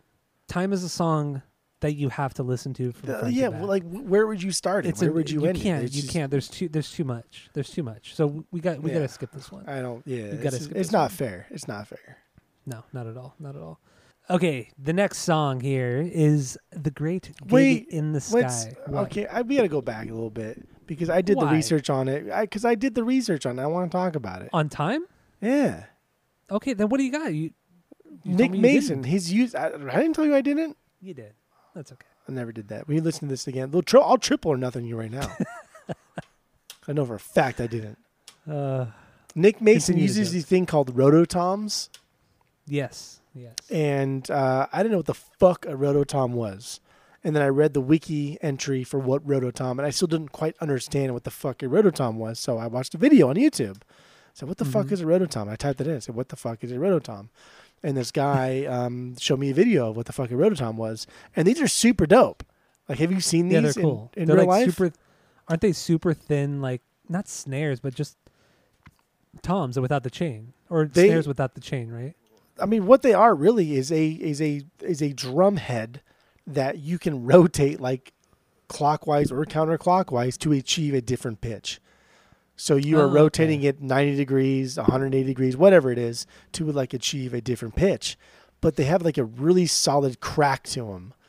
And if you watch like videos of guys playing rototoms, and they'll have like 5 of them or 6 of them, and if you can get a guy that will have like like, I don't know, 12 rototoms or like 15 rototoms, Jesus. they theoretically could play any song ever because they have every single note in like the keys, right? Like a keyboard, like a piano, like any octave, anything they want to play, they could play it with the rototoms. Yeah. So you hit it, and with your hand, you move it like 90 degrees. You hit it again, and it's a different note. It's fucking That's pretty crazy. cool. It's Yeah, so it's pretty cool. neat. Yeah. They look fucking great. It looks like cool like rims on a car. They look see through. do. They look fucking dope. And I never heard of these before. I'd never seen them before. And this was just something that blew my mind also, that somebody used these ever, because they seem like a complete novelty. They kind of are though, because nobody ever really uses them. 100% novelty. Like, this is impractical in a rock band status. Yeah. Unless you're recording in studio, there's really no reason to use it. But damn, fucking dope. I would buy them in a heartbeat. I swear to God I would. They can't be that expensive. Maybe a couple $100 at most. Yeah, we'll see. Are they all the same diameter and size? So like Remo made them, like the drumhead company Remo. Yeah. They made I think the original Rototoms. So I would assume that they didn't catch on, so nobody wants them anymore. But given that like Nick Mason made them wildly popular on Dark Side, that makes me worried that like, oh, these are fucking Nick Mason's Rototoms. I'm from Dark Side. Now they're $2,000. They're very 80s looking as well. Like I could see a lot of 80s drummers Yeah. using them on their kits. Dude, they sound so good though. Like, I mean, if you ever get around to watching any video of somebody playing them, man, that crack. Like you like a good a good snare crack. You like a good. I know you like a good snare crack. Give me a good piccolo snare. Fuck, man. You I'm listen. hooked. You listen to these cucks and schmucks playing these Rototoms. Ooh, ooh. It's literally like somebody cracking like a good like chewing gum, like a good like 60s Sandlot fucking Babe Ruth chewing gum. See, I've always seen these drums. I'm familiar with them, but I've never heard them played. Like I've seen them on drummers' kits. Like I know. What's it? Terry Bozzio has had them on his kit. Neil Peart, I think, has had them. I think even one of the guys from Primus. I don't know if it was Brain or if it was what's his name, but Tim. But I know somebody from Primus has had them. So definitely seen them, but never heard them played. And that's fucking dope. If I think now going forward, if I see somebody have these on their kit, I'm automatically going to hold them in higher regard. even if they never play them, even if they never play, just because they have them on their dude. kit. Yeah. I wonder if Michael on the Road had a bunch of these Rototoms, right? But Michael on the Road only ever played guitar to a backing track. He never had a drummer. Didn't. No, he was the I don't drummer. think he ever had a drummer. No, Michael No, on the Road was only a drummer. Yeah, he was only you're a thinking drummer. of somebody else. No. No, you're thinking. You're thinking of the dreadlock dude. He was only the drummer, or he was only the guitar player. Michael on the Road was the guy that had like a gong, and he had like the big old mallets, and he'd like wave his arms in the air, like he's like flailing in a fire. Michael on the Road was only a percussionist. Sure? Oh yeah, he was. Yeah, that was Michael on the Road. See, I'm trying to look it up right now, but because anybody who's not from like Southern California who went to Disneyland a lot in the 2000s, there's some couple guys, musicians who would play in downtown Disney, and this guy Michael on the Road, it was terrible. Well, there was essentially two people that played at Downtown Disney that got our attention. One was Michael on the Road because he is just a percussionist, and he had a 45-piece drum set and with a gong and all these things, and he was a solid percussionist. But he would play to a backing track of like symphonic music, and it was dumb. It was stupid, but he was a really good drummer. Whatever. The other guy was, I don't remember his name because he didn't have a goofy name like Michael on the Road. But the other guy was just some like dreadlock dude that played an acoustic guitar, and when occasionally attached a like tambourine to his foot to where he'd be playing like these crazy bluesy riffs. But that was not Michael on the Road. That guy was I could have like, them mixed up. That was like Jimmy or fucking somebody. I don't know who the fuck it was, but that dude was fantastic. I could have them mixed up, but No, you can't have them mixed up because you do have them mixed up. That's what's happening here. I fucking guarantee you have them mixed up. dude, I put in Michael on the Road into Google, nothing. I put Michael on the Road Downtown Disney, nothing came up. Oh, that's brutal. Poor guy. Dude, he was there like every other day. I know. Like there's no. I'll tell you doesn't what. seem to be any What. Internet presence. You ask Ryan. You ask friend of the pod Ryan if he remembers Michael on the Road, and ask him what instrument he played. I will. Don't say anything else. No, I'll say. Do you remember Michael on the Road at Downtown Disney? Like we used to go there on the way into Disneyland. And then if he says yeah, then I'll say, what do you remember about him? Like what instrument did he play? We'll see. We'll see how it is. We'll see what he says. He'll be one side of the coin. The other side of the coin would be Annie. Like Annie would know for sure, like empirically, which Michael on the Road. Yeah. Because the only reason I know Annie would know is because Annie and I would make fun of him all the fucking time. Like it became this running joke between her and I. But that means you're making if you think the other guy is Michael on the Road, then you're making fun of the guy that was actually really good. I think Michael on the Road was the guy who played the acoustic guitar and played the foot tambourine and had these little other things. And he had this huge, like, not even backdrop, but like it was a mix between like a backdrop and a poster sitting behind him. And he sold CDs. And that was Michael on the Road. And that's why we made fun of him, because he wasn't very good at all. Like his music was just beyond boring. I think you're mixing the two into one bad musician. I don't know. Otherwise, this is a really wild tangent that, like I said, nobody would understand unless you went to Disneyland a lot between the years of 2001 and like 2010. You would have no idea what we're talking about. Very small percentage of the people on Earth. As opposed to like the entire populace of Earth liking Dark Side of the Moon, The Dark Side of the Moon, the great gig in the sky. That's the next song we're talking about. Great Gig in the Sky. Track 5. What do you got on this one? I mean, it's it's Breathe. Similar to Breathe, the beginning part of this has this slide of stuffs and the lead stuffs. It's similar and it's fine. I think the Great Gig in the Sky exists because of the vocal part, the female vocal part. That's why this song exists, right? And it's sung by somebody named Claire Torrey. Claire Torrey, yes. I've never heard of her, and I don't think that's a fault by anybody because nobody ever would. She was a session vocalist from the Abbey Road Studios era. She laid down 2 takes on this track and then stopped midway through the third and was like, you know what? I felt like I've already done my best. At this point, I'm just going to be repetitive. I'm done. And that was it. Fucking dope, dude. Like that's it. That's all. You know what I mean? Like, what more do you want from me? It's a really, really good extended vocal solo. And normally this shit would piss me off. This shit would be like why you have this here? This is a rock band. This is a prog band. This is a band that's like conceptualizing something. But now we have a vocal part where somebody's using their vocals as like an instrument. And that's fine, whatever, I guess. But in terms like of a rock band, I don't understand it. But on this one, I dig. Because I think it's such a good transition from Time to Money, and I think it's just almost like you kind of have to. You need this like relaxing period, or not like this is almost like an interlude. Dude, Time takes a lot out of you. It really does. There's a lot to digest. There's a lot going on with Time, and I think going from Time to Money, where we're just talking about 2 like really, really heavy things, we need somebody in the middle to kind of break up that I don't know, that depressing monotony almost. Yeah. But even the way she sings, she's such a fucking killer singer. And I don't know if she's a killer singer, but I just know she's a killer singer right now. And from what I was reading too, she came in and they really gave her, at first they didn't give her really any guidance. And they were like, here are some of the, they pretty much said like, here's the high part, the low part. Here's kind of what we want you to sing. And then she actually tried to like throw in actual words and like, no.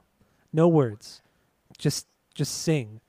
And then that kind of threw her off. And then what, according to her, she said at that point she realized, okay, I'm going to use my voice more as an instrument rather than a vocal thing, like a singer.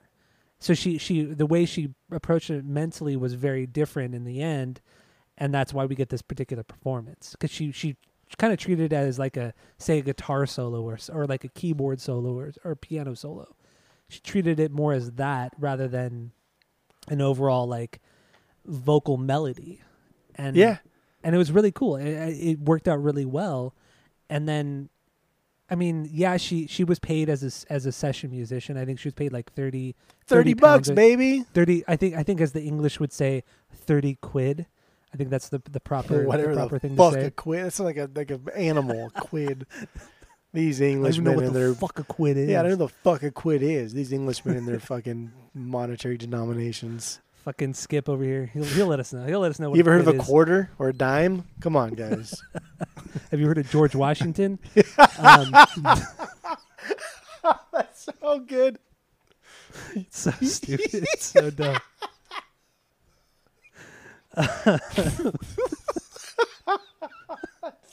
Fucking douchebaggy. It It's is. so, It's so good. terrible. You ever heard of George Washington? That's like something like somebody who supports Donald Trump would say. Like, you ever heard of George? You ever heard of the Constitution? It's so that was dumb. good. That was a good one. I think we found the opener for this episode. You ever heard of George Washington? Oh, that was so dumb. But anyway, yeah, she was paid £30 or 30 quid, I think, and which comes out to be, I think, like $5,000 or $4,000 or something in today's standards. And so she didn't even know she was going to be on the record, because I guess there was no enthusiasm after she recorded the tracks. So she supposedly she didn't even know she was on it until she saw the record at the record store after it was released, and she saw she was credited.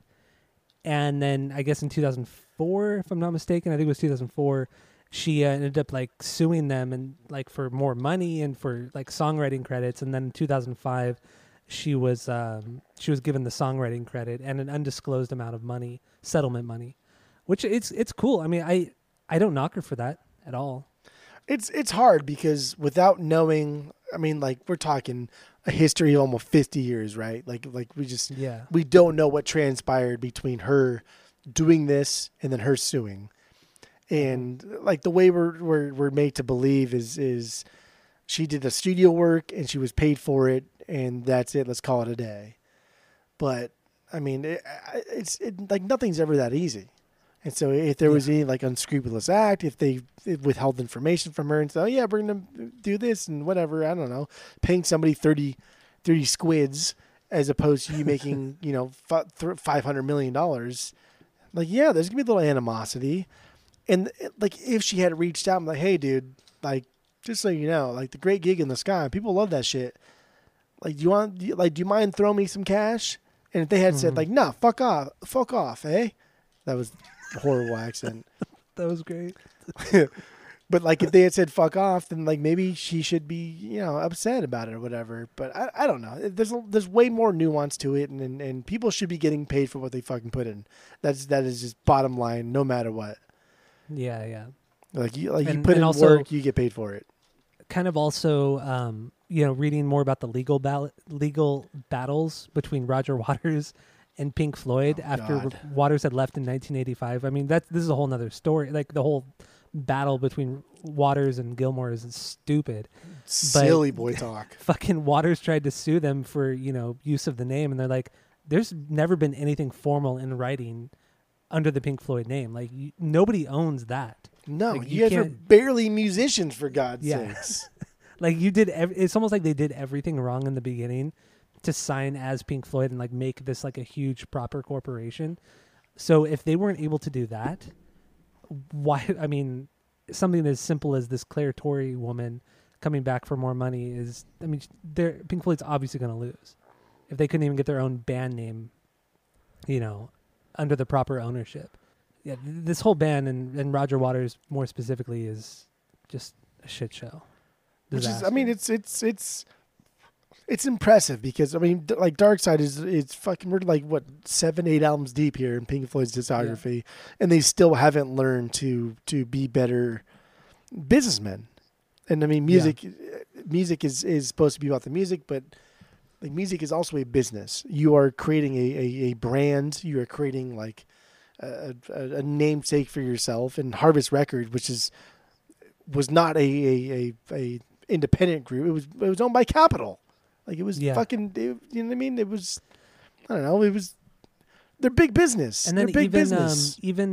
even Gilmore. Fuck, I don't remember what it was, what year it was, but Gilmore realized that they were kind of getting ripped off, and he actually took control over all the finances and the paperwork and the royalties and everything. And ever since he started to do everything himself, everybody started to get paid properly for their royalties. So apparently, up for a long time, it was a fucking giant shit show until Gilmore took control of it all. Because this is just so weird. I mean, it's not weird because this is like another example of just people that want to be in a band and be in a rock band so badly that they will hire somebody and not look at like tax returns, not look at like where the expenses are going. And it's as long as the girls and the drugs and the booze and some money is coming in, they don't care. But isn't it also? But think about it this way too. Like when so Pink Floyd, obviously one of the biggest bands of all time. You have a band like that who we hear very little from, like manager wise and all that kind of stuff. But then when you get to a band like the Rolling Stones, the Beatles, Zeppelin, their managers and their financial people are so ingrained in the history of that band. But with Pink Floyd, it's the complete opposite. You never read about anybody related to the band outside of the 4 band members or 5 band members. That is weird. Isn't that kind of weird? Right? Like, because I remember especially doing the Rolling Stones thing. Remember they got in. They were with like that big banker guy, that $1 billion banker guy, and Zeppelin had their shit, and then all the bullshit with the Beatles managers over the 12 years that they were a band, but nothing with Pink Floyd. But maybe that's just because I don't know. Maybe that's just because it took Waters and Gilmore longer to realize that there's a lot of money getting skimmed off the top. But just like how can they just have been taken advantage of? Like if they had been taken advantage of, how could that have been for so long? Or not even for so long? Maybe they weren't even being taken advantage of. Like how is it that nobody came along to try to take advantage of them? Like the pessimistic in me looks at things like that when a manager becomes as big as the band, especially with like the Beatles, right? Like a lot of their managers, I can't name them off the top of my head because I don't like the Beatles. I literally don't care. But we literally just talked about it too.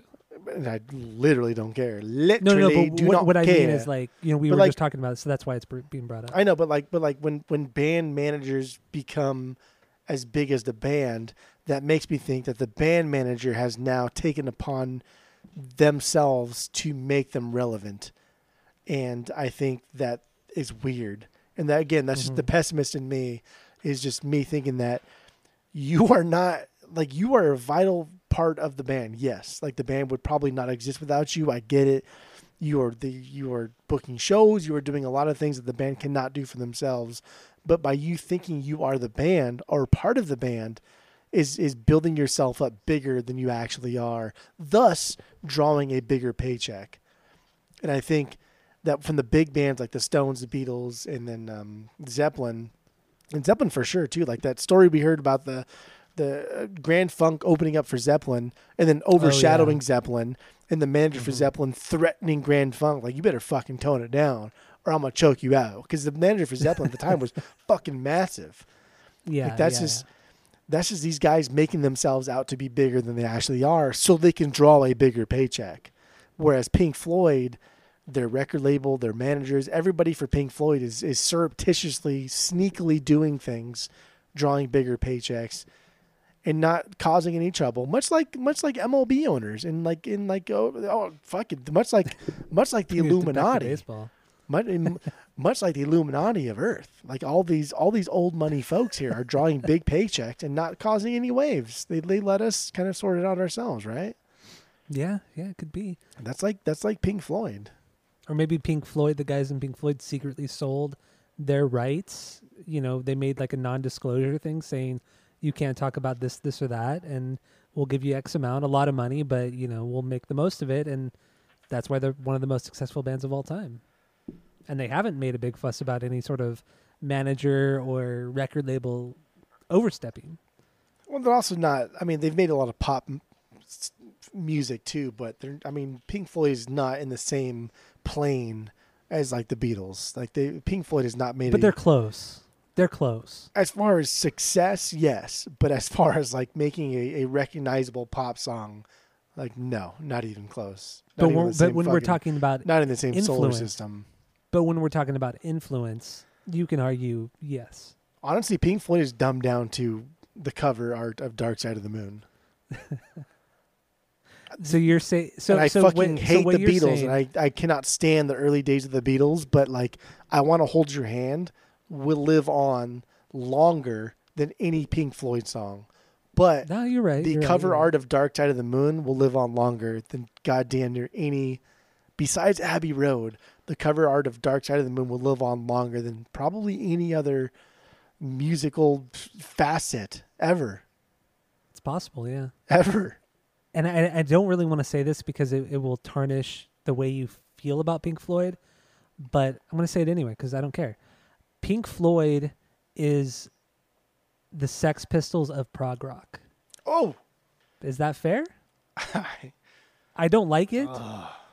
I don't like nasty. it. It's nasty. But I don't like it. But I will say, no. No, that's right. I had a rebuttal, but then I realized Sex Pistols fit in with my rebuttal. So, but then remember also Johnny Rotten he was famous for wearing that Pink Floyd shirt at the beginning of Sex Pistols, saying Pink Floyd sucks or fuck Pink Floyd or something stupid like that. So maybe they are the equivalent of the Sex Pistols to the genre. You never know. I don't like it, but you never know. I mean, like we've had this conversation over and over of prog rock being not just like a musical term, but also like a mindset, like punk. Like punk is not just a sound, but also a mindset. And Pink Floyd does both really well. They do like Animals. Like fuck me, that is a really, really good prog rock album. But Dark Side is a better prog rock album in mindset than Animals was. Like they set out to do something different, and dude, like money, time, like things are fucking weird on this one. So like the mindset aspect of the prog rock realm of Dark Side is better than Animals in that aspect. Even though I like Animals better, and I think it's a better prog rock album, it's just different. Why is Pink Floyd like one of the most underrated, overrated bands of all time? They really are. I don't know. They really are, right? No, I agree. Because they're literally their three most popular albums. I think only one of them is truly amazing, and that's Dark Side. And people only fucking know The Wall. Honestly, fucking honest to God, I know. People only know The Wall because they only know that one part. Yeah, the second part, not even the other two parts. I don't even know the two part. I just know the one part. Like I just listen to it. I only really know the other parts because of Korn. That's really it. Because Korn did a great cover of all four parts technically. Because they did Goodbye Cruel World as well.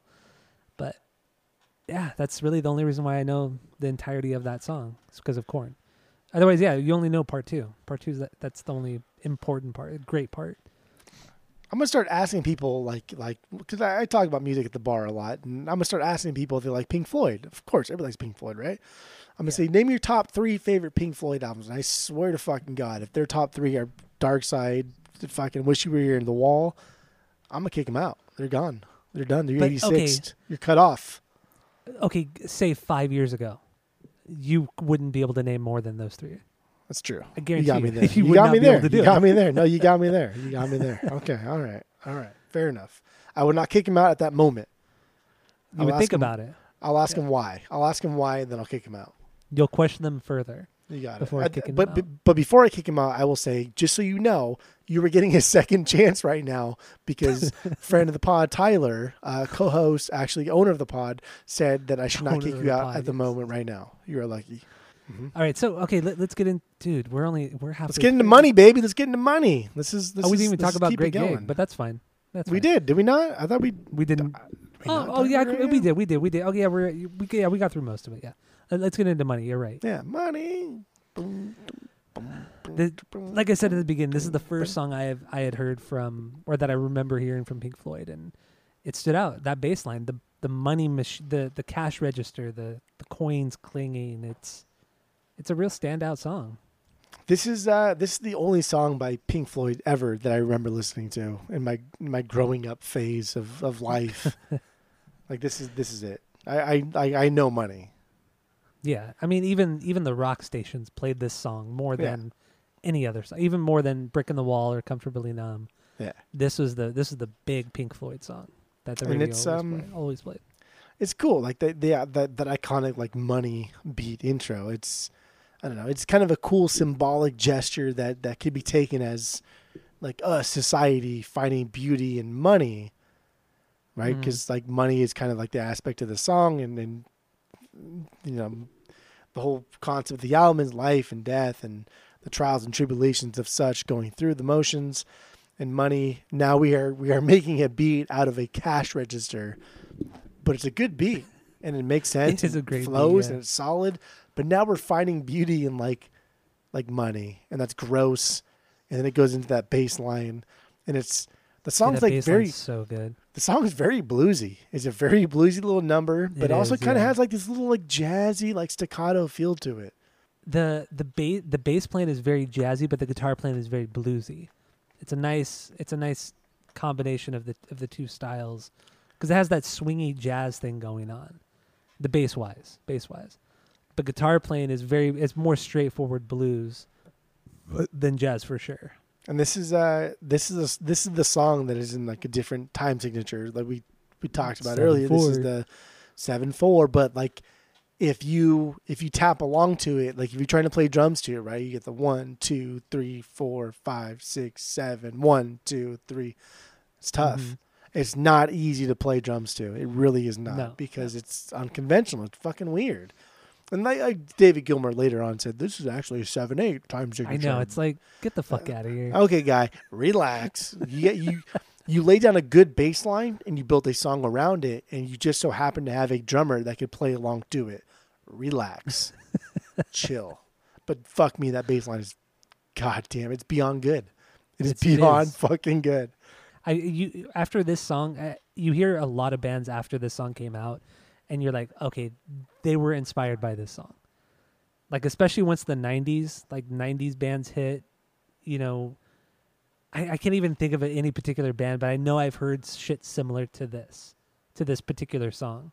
It's so iconic. And going back to like this, the time signature thing, what I was reading is, as far as like I could tell, this is the only top 20 song to ever have a 7/4 time signature.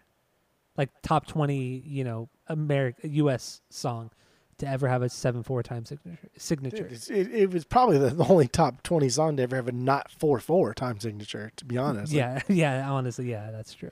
And that is 100% because of the bass line. You don't even understand how it's not that difficult, but you don't understand like how on top of his game like the drumming has to be in order to make up for the fact that this is not a 4/4. Like Nick Mason had to be on his game to create a drum beat on top of that bass line, to not overshadow it, to not like jazz it up, because I mean jazz musicians do this shit all the fucking time. It's no big deal. Yeah. But to not like overshadow, to not overshadow the bass line, but to keep up with it, and it's fucking perfect. I didn't realize how deep of a song musically this was until this week. I had no fucking clue. It's great. The only thing that I never realized was so cheesy, but I still really like, is the saxophone. I love the sax. I always forgot that there's a saxophone. Stupid. It is so dumb. This is like the beginning of like bad jazz fusion. Like this, you're riding the line. There's a lot of being bad. We'll get jazz there later fusion on in the album, but yeah, there's some pretty borderline bad jazz fusion. Yeah, and I just always kind of forget about it when I listen to it, but until this week, when wow, dude, it comes in loud, it comes in aggressive, and not even in a cool way. It was a little rough, but it was still good. And then reading more about how like Gilmour tracked his guitar solo, the guitar solo and everything. He double tracked it, playing essentially the same notes but on different sides, and it's a little unnerving when you listen to that solo because it's not perfect. You No. could tell it's not perfect at all, but damn it serves the song so well. I love it. Absolutely love it. And that was like that. That's at the time when the song kicks up into like the more traditional 4/4, and it gets into like a good groove, because it's the 7/4 or the 7/8. It's there. The groove is there, but that's just because you're sticking onto the bass line. But you can kind of like bob your head side to side, but then you realize that your head bobbing from side to side is kind of off. Whereas like on the on beats, you be to the left, and the off beats, you be to the right. Now it's opposite. So you know something's not quite right, even though you're in time with the song. And that's what's so great about this fucking song, is that anybody that just knows how to just keep a beat, like bobbing their head left to right, knows that this song is a little bit off. There's something a little bit weird about this song that I don't quite know what it is. And that's what's so beautiful about it. I agree. And what I thought, accessible jazz shit right here. accessible jazz. Yeah, no, that's a good way to put it. It really is. And what I think was cool too, because at this point we hadn't really seen Roger Waters, we hadn't seen his ego, come out in full force yet on this record or in this part of their career. And I like that, this is generally a more Roger Waters driven song, with that, especially because that bass line. But I like how he has Gilmour sing the song rather than him. Like he could have this could have been his song, like through and through. But the fact that he was like, David, he pretty much said like, I want you to sing this song. You would be better. And then reading more into like the whole Pink Floyd career, I guess Roger wasn't very confident in his own singing.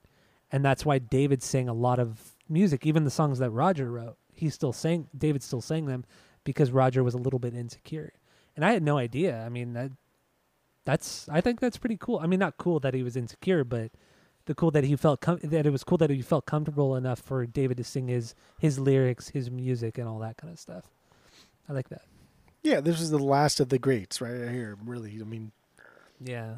Besides Animals, but Animals is it's pretty much a Roger solo record too. Yeah. He wrote most of the record. That's I true. mean, I think Gilmour only wrote Dogs. That was the only part of that record he wrote. And even that was like snippets from like B-sides from his solo record. It was something weird like that. So it wasn't even like a true Gilmour song. And Final Cut's really good, but that's all right. It's really not, man. It's purgeable. Purgeable. It's not purgeable. It is I am purging it. It's not that it's God. I am purging it. But anyway, we already played Money. We did play Money. We kind of talked about it lyrically. Do you have anything else to say about it? No, lyrically? that's it. That's all. We got like 4 more tracks here. Let's. I know we'll bust through them pretty quick. But Money, another thing lyrically I wanted to mention about what Roger Waters said about this song after, like 10, 15 years after this. He said at the time he was very unsure about writing the song, and then when the whole album blew up, he was very conflicted. Like he pretty much, I'm very much paraphrasing, but he pretty much said, I feel bad because I have a very socialist attitude and viewpoint on life and society, but now I have become a capitalist. I've become everything that I don't like. I know. But I've accepted it. He said, I've accepted it, that I've become a capitalist. It's like, and then he said, but I still believe in socialist, whatever, socialist government. Yeah. I don't even know exactly what Let's it's go that fucking money starts rolling.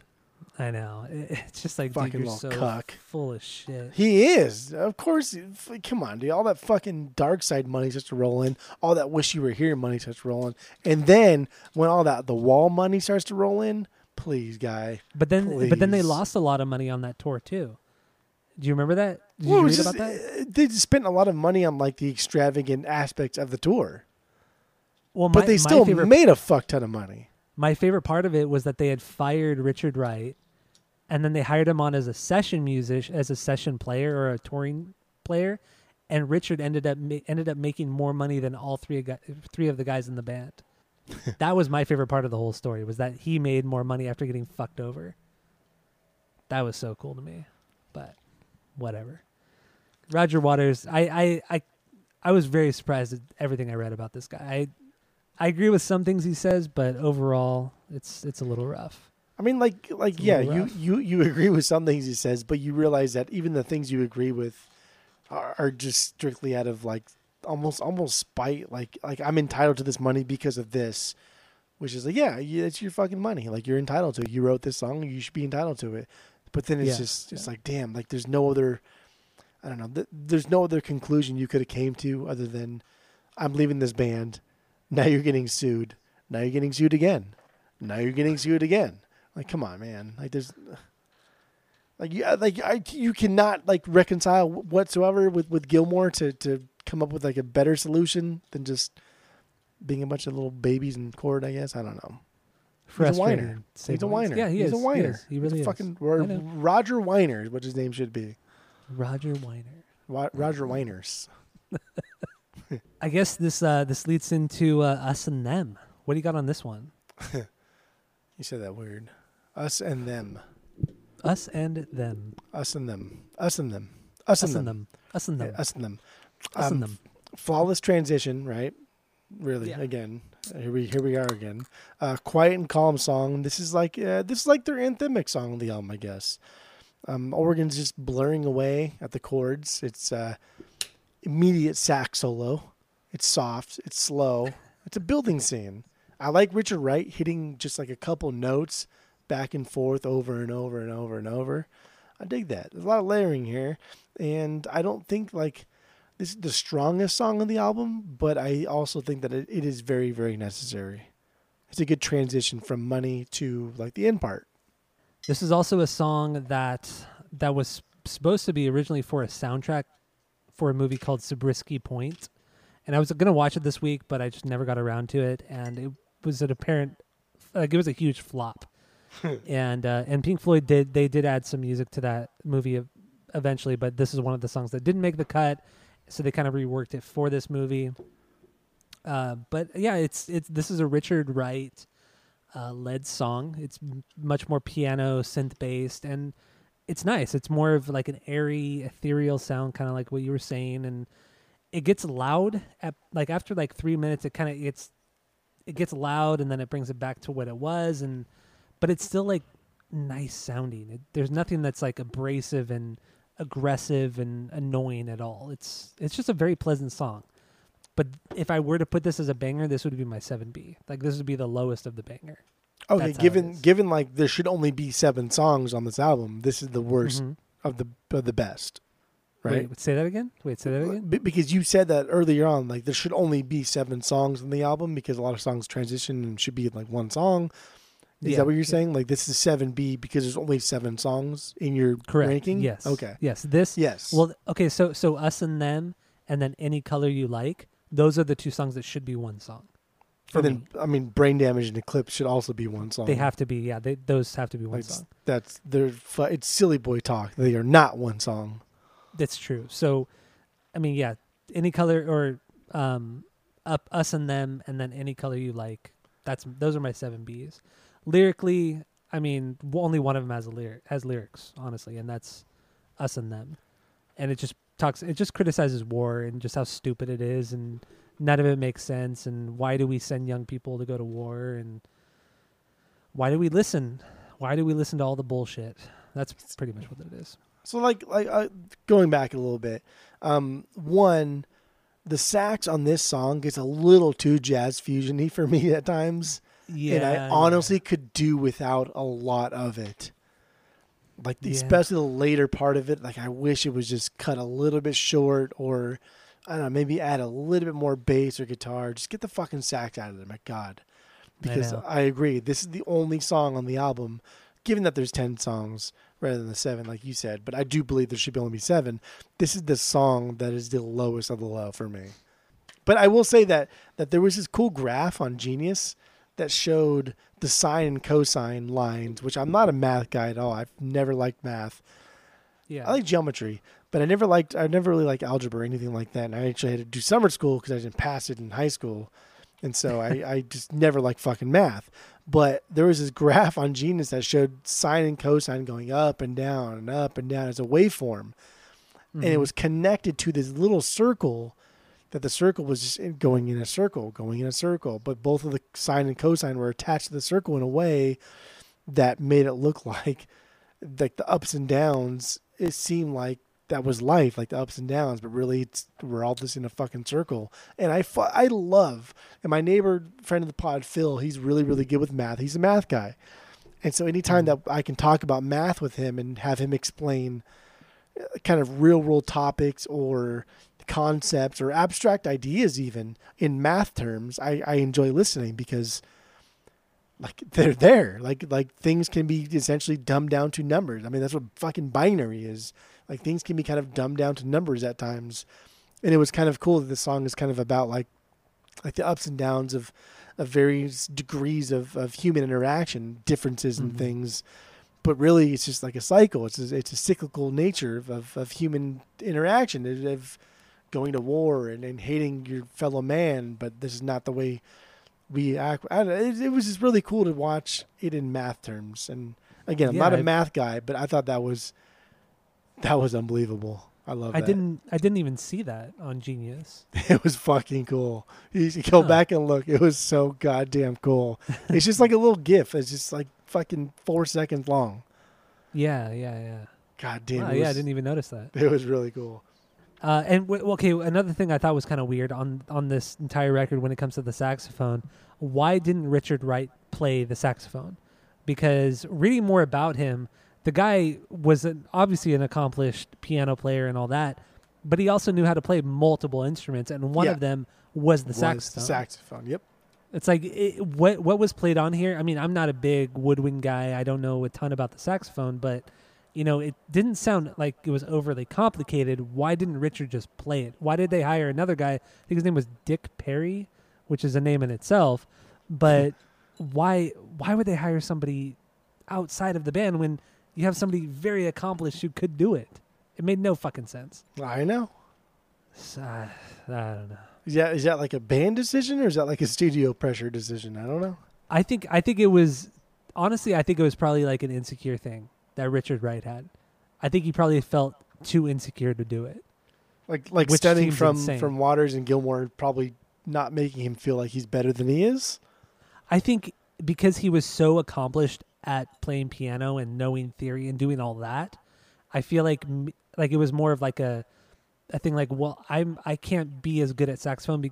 I'm not as good at on the sax as I am on the piano, so there's no point. I think it was more of like a personal, like an inner turmoil thing, rather than a pressure from the label or Gilmour and Rogers. I don't know. I feel like this band was just not very good at building each other up, and so I think that. Oh, there's that too. Yeah. Like when you're a good musician, you know you're a fucking good musician. No bullshit. You know you're a good fucking musician. Like dating back to Beethoven and shit. Before that, if you're a good musician, you know you're a good musician. So I find it hard to believe that Richard Wright, knowing he's a good piano player, knowing he can read music, knowing he knows musical theory, and thinking that I'm not good enough to play the sax. Like no, fuck that. I find that very, very, very hard to believe. I think that it's more label intervention, or it's Gilmour and Rogers trying to get involved with somebody else and tell them exactly what they want, as opposed to Richard Wright, who has his own ideas of what to write.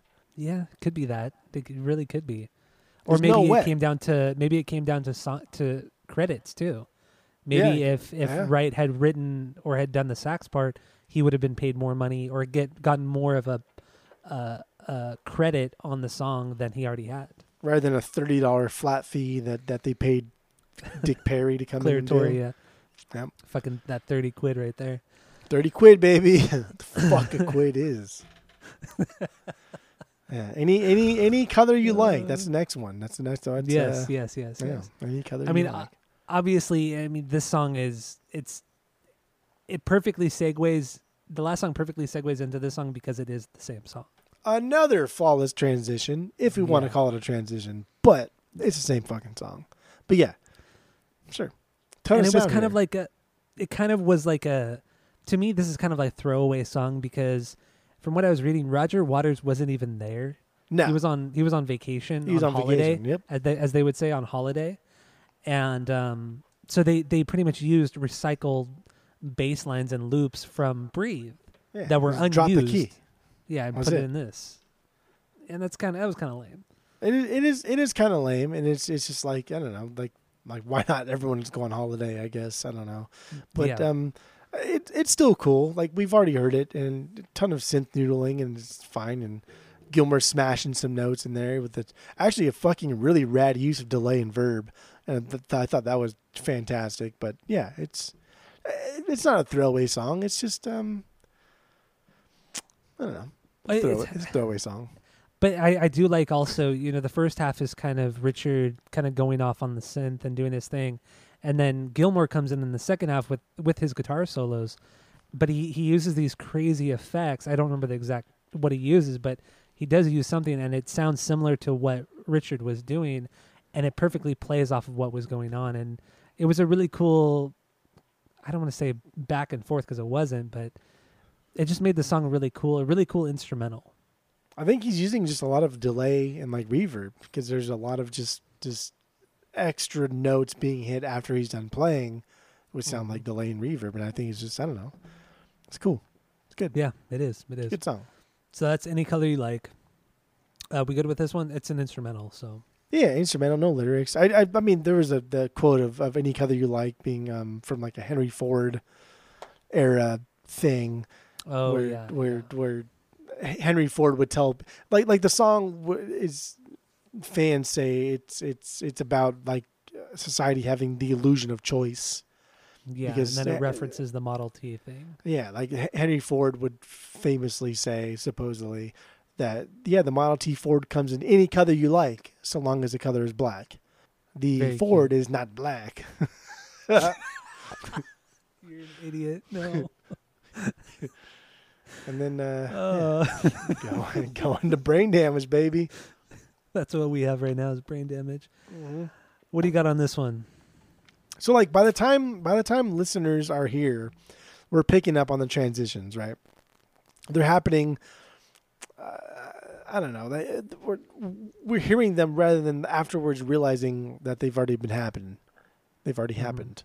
But this one gets dumped off like right after Any Color You Like, and you don't pick up on it. You really don't, because purposely this song is put out in the way that Brain Damage starts well after Any Color You Like finishes. And I like that. I like keeping me on my toes even to like the bitter end. I love this. I love this bass riff. It's an easy scale to end the do do do do do to kind of like downscale the end of that riff. I think it's amazing. Adding the laughing parts when he's saying the world is like lunatic, or the word lunatic. It's fucking gold. It's stupid. It's like it's like 20s, 30s horror movie status. It's cheesy. It's gold. It's also a little eerie when you hear it when you're listening on headphones, because it doesn't come out of both ears. It kind of it comes on like you hear a little bit like on one ear, but then most of it on the other. So it's a little off-putting, honestly.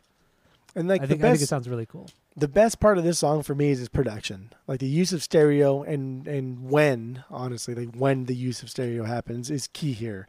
A lot of like things can only be really felt and experienced with headphones on, unless you have like really wide apart speakers and a good speaker system and you're sitting right in the middle. Otherwise you don't hear a lot of like nuance in those stereo tricks, much like you just said the laughing.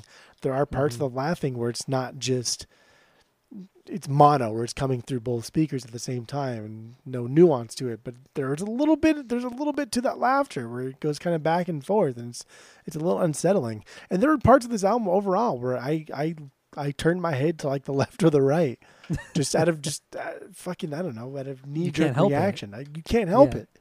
And Brain Damage was one of them. And this song was also, it actually originally came from when they were recording Metal, that particular album. And at the time it was called Dark Side. The song was called Dark Side of the Moon. And that's why you hear him say that in this particular song. You actually hear those words, it's so weird because I feel like a lot of bands at the time, they didn't, like whatever the title album, album title they were using was never said within the song. So it's very strange to hear it in a song of this era. No, you never repeat the song, the album title in the song. This is you can't do it.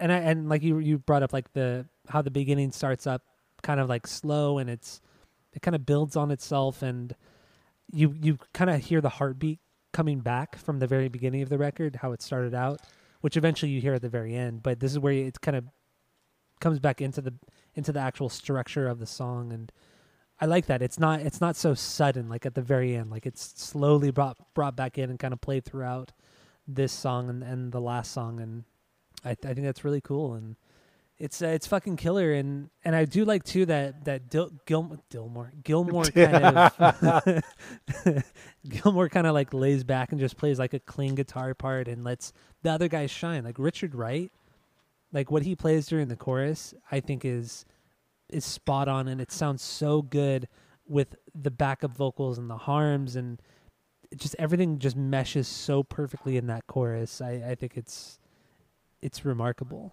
This is one of my favorite like lyrical ones or conceptually, I guess. But like from what I read, the idea of Waters writing this song while thinking of Syd Barrett, but then also staring off into the courtyard of the college he was at and seeing this sign on the grass that says like, please stay off the grass. And he was kind of laughing and thinking like how crazy that would be, like a person to deliberately disobey a sign and walk in the grass like that. Yeah, that's Syd Barrett for you. But then like kind of digging deeper and thinking like, it's even fucking crazier to expect someone not to walk on grass. Like, yeah. That's fucking stupid. Like it's getting a little bit deeper, but that's like, I don't know, that's a societal thing too. Is just that seems silly that we would not obey that rule because it's such an easy rule to obey. But like, why the fuck do we even have that rule to begin with? Yeah, like that's even crazier that we don't even question that, and that's what for me that's what makes Brain Damage so goddamn good. Agreed. And also, what I was reading too about this song was that David Gilmour insisted that Roger sing the song. Like Roger did not want to do this at all, but yeah, David was the one that's like, "This is your song. You got to do it. It would mean the most if you did it." That's what you get, which I think it's really cool. I think it's really awesome that David kind of like put his ego aside and just said, "No, this is you. This is all you. These are your lyrics. This is your song. You have to do it." I like that. I think that's really, really. I have a lot more respect for David Gilmour, reading shit like this about him, which is super rad. It's not like humbling. It's very respectful, very respectful of a musician. Especially too because I had no idea prior to this week that David Gilmour and Syd Barrett had grown up together. They had traveled around parts of Europe busking, and they had been arrested together, and they were like really close friends prior to any Pink Floyd stuff. And I always thought that David Gilmour came in as like this stranger to the band and kind of like overtook Pink Floyd and just kind of made it his own, but it was the complete opposite. Like him and Syd were very, very close. That's what makes so like I had no idea that Gilmour until this week. I didn't know that Gilmour wasn't an original member of Pink Floyd. I didn't know that he wasn't a part of like the OG band. And so for Gilmour to come in at like kind of as an outsider, he did not start this band. Like Syd Barrett named the band. This band was already established somewhat before Gilmour came in, and he's coming in as an outsider and already like when you have a band that's been started and someone comes in, there's already going to be like, let's see what you got. Let's see what's going to happen. And just so happened they meshed really well together. But I think like Syd Barrett's departure affected Waters almost more than it did David Gilmour. Oh, totally. Which is fucking weird, right? Like it's so bizarre. Like Waters was just like blown away by how sad and horrible like Syd Barrett's decline was. And Gilmour, not to say like he wasn't affected by it, it just seemed like Waters musically was affected by it more drastically than Gilmour was. And I think that in itself is just a book to be fucking written. Like how? Well, why? Essentially, The Wall was written about Syd Barrett.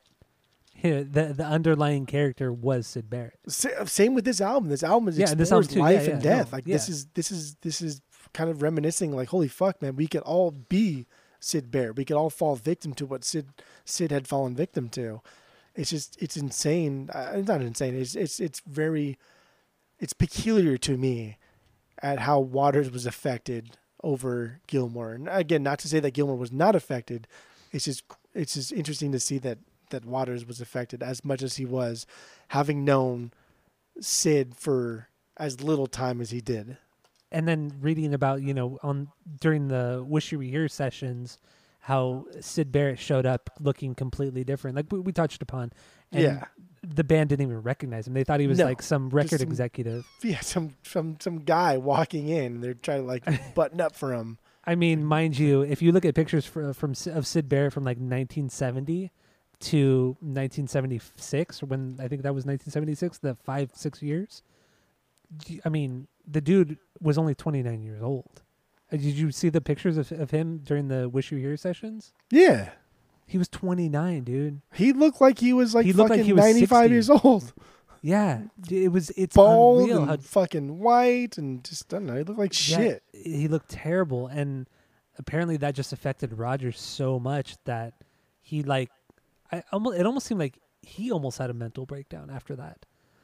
And then apparently the only person to see Syd after that particular time was Roger at like 2 years later at like a market in London or something like that. He ran into him, but didn't even say hi to him, just like saw him and like ran away or something like that. And that was the last time anybody from the band had ever seen Syd Barrett until he died in 2006. And then nobody came to his funeral.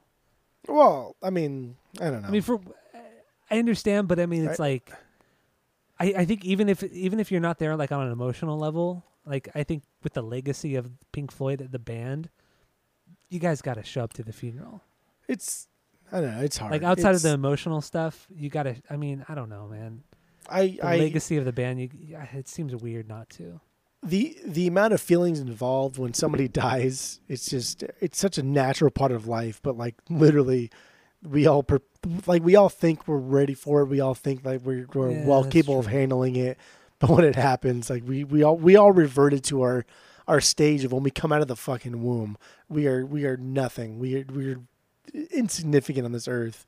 And we talked about it at Vero's. Remember, like we brought up the conversation of like look around the room right now. Like every single person in this room means nothing in the grand scheme of things. I know. And it's just like when somebody dies, it's just like I don't know. It means nothing. I don't fault people for doing dumb things when somebody dies, and that's fine. I don't. It's fine. But I know. I understand. I know. I understand. And I know we did talk about that when I was out there. But I think in some circumstances, like Pink Floyd, like this band and this like kind of era of music and just culture, it just seems a little weird that none of the guys showed up. Well, don't forget too. This is a rock group. They're not like normal people. They are emotionally underdeveloped. True. They are not like you and I. They are. They're not as advanced as us. Yes. No, of course not. They're a rock group. Like musically, of course, they're well advanced, but like emotionally, no. Yeah. Like spiritually, no. They're fucking 16 at most. They're no, not at all. So yeah, that's all I got for Brain Damage. All right. I mean, that leads into the last song, Eclipse, which obviously is like an extension of the other song, except with the outro. The outro is really cool. I do like that a lot. The outro is the only part about Eclipse that shouldn't be a different thing. Like literally, Eclipse. Like someone just played Brain Damage in Eclipse and then just clicked a button and said, "Okay, let's stop it." Fuck it, right here, done. Like it's literally Eclipse. Like just it's Brain Damage. Yeah, I know. Until you get to all the singing and wailing. And if there's any song on this album that should have been combined with another song, it is Eclipse and Brain Damage. Agreed. It makes no sense that it was ever split up. Stupid. And like I said, I think it was all due to marketing. It had to have been due to marketing. 10 songs. Because some of these don't make sense. You want 10 songs for an album, sure. Yeah. But yeah, otherwise, yeah, that's really all I got for this. That's it. The album started with the heartbeat, and the album ended with the heartbeat, baby. We go in and we come out. There you go. We're all the same. And I know we touched upon the album artwork a bit. I mean, it was created by Storm Thurgeson, who was a part of the Hypnosis kind of art group, but it was really Storm. And have you noticed that the fucking album artwork does not include all 7 colors? The Roy G. Bivs. Wait, what? Say that again. So like Roy G. Biv, right? Red, orange, Roy, yellow, green, blue, indigo, violet. There's 7 colors in the Yeah. spectrum. It's only 6. Oh yeah, I'm looking at it right now. There's only fucking 6. Why is there only 6? There's no Why? 7. Yeah, Isn't that weird? that is really weird. Maybe So I noticed that. maybe I because thought there that was only ever weird, 6 members in the band. But then I thought like maybe it was just like a weird thing of how just things are just always quite what you think they're going to be. They're not quite. Like life is always going to be somewhat incomplete. Things don't always work out the way you think they're going to work out, and then just I don't know. It's fucking weird. I thought that was weird. I've never noticed that until this week, and Yeah, it bothered I me. never did either. It bothered me in a way that I don't know. It's a little off-putting. It's a little unsettling. Yeah, because I didn't read a ton on the actual album art because it's like, it's pretty basic, but whatever. It's Storm Thurgeson. Like he just does weird shit. So I didn't think too much into it. Good shit. Like the No, guy. I agree. No, Like Hypnosis, him, like they do some good shit. No, I agree, but it's fucking weird. So I never really I don't know. I never thought about it. But Except now that you for- mention it, that's fucking weird. Do you know the one album cover I don't like? You gonna say Francis the Cuck? No, is Metal, but Pink Floyd. I don't like Really? Metal because it's supposed to be an ear. I don't see it. Yeah, no, I agree. That's what the bothers ear me. thing, I don't can't get. see Yeah. it. I don't see it, and it bothers me. I've never been able to see the ear either. I agree with you on that, but I still like the cover, even though I don't. I like see the pink and the blue. I like the color schematics. I like that. I don't see the ear, and it bothers me. But see, like Adam Hart Mother, I don't really like that album cover. Oh God, dude, the cow looking backwards at you. I don't. What does that mean? Why is she looking back? It's stupid. And then what is Oh, it, like God, the so good. inner cover or the back cover? There's like 3 different cows from the same farm. It's just Yeah, it's stupid. It's man, stupid. simplistic. Oh, you know what's even dumber is actually even dumber than that. I like the animals cover except for the Pig? The pig. What? Yeah, I hate the pig. The pig is so dumb. It's such a I don't know that one's really cool because it's like here's a factory of like colonization in America and over the world, but let's like float Yeah. a pig over there because they're fucking just pigs, and it's just like a subtle like fuck get you to like I don't know, big wigs. I love that shit. It's so good. It was all right. It was all right. Honestly, even like Endless River, I love that cover. I think the cover's fucking No, dope. yeah, Endless River. I do like that cover. That's so cool. Momentary Lapse. That's a cool cover. Yes, as well. that is such a badass Yeah. cover. Even thinking about Division Bell, that's a rad one. The rad one That's too. And cool. he even like constructed those figures, like huge ass figures, to take that picture. They actually constructed those figures. Yeah, no, I know it's fucking Yeah. nuts. Wow, Have you that's seen some cool. of the? You probably haven't, but because Storm did some stuff with the Mars Volta, obviously with Francis the Cuck and Deloused, but he did some alternate like covers from stuff that they never ended up using, and there's some really cool stuff that they ended up rejecting that fans have used as like bootleg covers for like live performances or B-side stuff. But no, Storm did some really cool stuff with Mars Volta that was outside of those 2 records. You should check out. I mean, the dude was just like a fucking genius, man. Just like, Yeah, no, he was great. God, he was so good. He was great and he was unique, much like H.R. What is it, H.R. Geiger? Geiger, your boy Who from did- Korn. What? Is it your boy from Korn with his stupid fucking microphone? Oh, with the microphone set, the bitch, yeah. But yeah, I mean, obviously with ELP and then Alien and all that kind of stuff. He has that iconic, unique style, which is really cool. But Storm was fucking rad too. But Fucking anyway, dope. Yeah, that's it. That's all. That's it. That's all. We did it. I mean, we made it. obviously, We're done. I mean, any Pink Floyd purist would come on and say, "You didn't talk about this, and that," and it's like, dude, Just relax. fuck off, Like, dude. calm Get your outta tits. here. Yeah, calm your get- tits, man. It's Put your quid in your pocket and fuck off. That's what I say. Put your 20 quid in your. What is a fucking quid? Is that like a quarter? Is that just like a I think- half of a I think pound a or something, quid- or a quarter of I a think pound? a quid. Because they don't do wouldn't- quarters wouldn't- over there, don't they? Do like fifths and like 20ths or some shit? I don't fucking No, know they- what they do. like They don't have quarter a pounders. pound. A pound is like $1. $1. So a yeah. quid. A quid like must 10 be. cents or like 20 cents or I something. think a quid is more than a pound. No, more than a I think a pound. quid might be like 10 pounds. I don't know. I really don't know.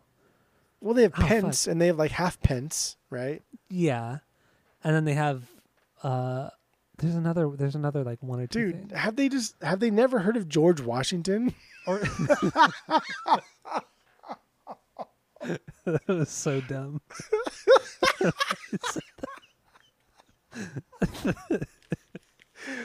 Oh god, that could be or- like the greatest quote ever. It was so stupid. Have you never heard of George Washington? Talk about like the most ignorant thing you could possibly fucking say. Maybe a quid and a pound is the same thing. I think maybe a quid might have been like the old term, but pound is like the more modern thing. Maybe I don't know. I refuse to look any of this up until friend of the Until pod Skip says it. enlightens us. Yes, correct. I'm so tempted to look. I really am very tempted to look it up. No, don't do it. I want to, but Because I then won't. we'll know how true of a fan he is if he listens this late. To enlighten us Yeah. about the quid, This is- pound, this is pence, what I half want- pence, This is what I want Skip to do. If Skip has gotten to this point, you have to let us know you've got to this point, specifically the very end of the episode, that you've listened this far, where you can tell us what the difference between a quid and a pound. You've got to let us know. Not just that. Quid, pound. I want to know what a fucking hat penny is. Because there's a hat penny, which is one word. And then there's pence, How do you know right? that? Hat Yeah, I penny? know pence. Yeah, hat penny. How do you know what a hat I don't know. penny I is? was in some play at some point where somebody said hat penny, and it was just like, oh, and they had an English accent. I almost did it. They had an English accent, and they did like the arm. You cock your arm, and you like go back and forth. You rock your arm back and forth with the crook of the elbow. Oh, I'm a douchebag.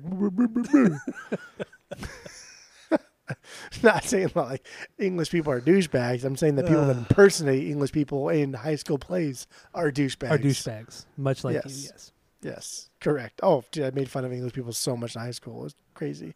I still do. God. Clearly, yes. Yeah. Oh man! All right, Skip. Let us know. Okay, so we finished the dark side of the moon, and let's give our final thoughts and then our rating with our world famous 3-point rating system, where 3 is a perfect album, 2 is a good album you're going to continue to listen to, 1 is a bad album but give it a shot, and 0 is the worst thing you've ever heard. So what do you got, Jeff? Dark Side. This week was the first time I've really heard Dark Side. This was the first time I've listened to Dark Side. I've heard Dark Side, but I never listened to it. Much like Tyler on the podcast, when I talk, he hears me, but he doesn't listen. This is the first time I've listened to Dark Side. So this was Fucking worst.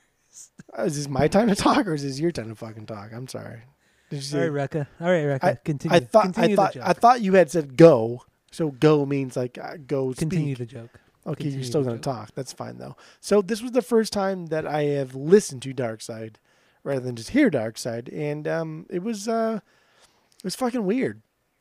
Because like I said, this is one of the first albums that I got when we started collecting. And I listened to it a couple times and like it's good. I thought sonically it sounded great. There was nothing about it that was bad. The music was good. But it wasn't until this week where it really kind of just clicked, where I was like, holy fuck, man, this is really good. And I don't think it's their best album. It's not my favorite album.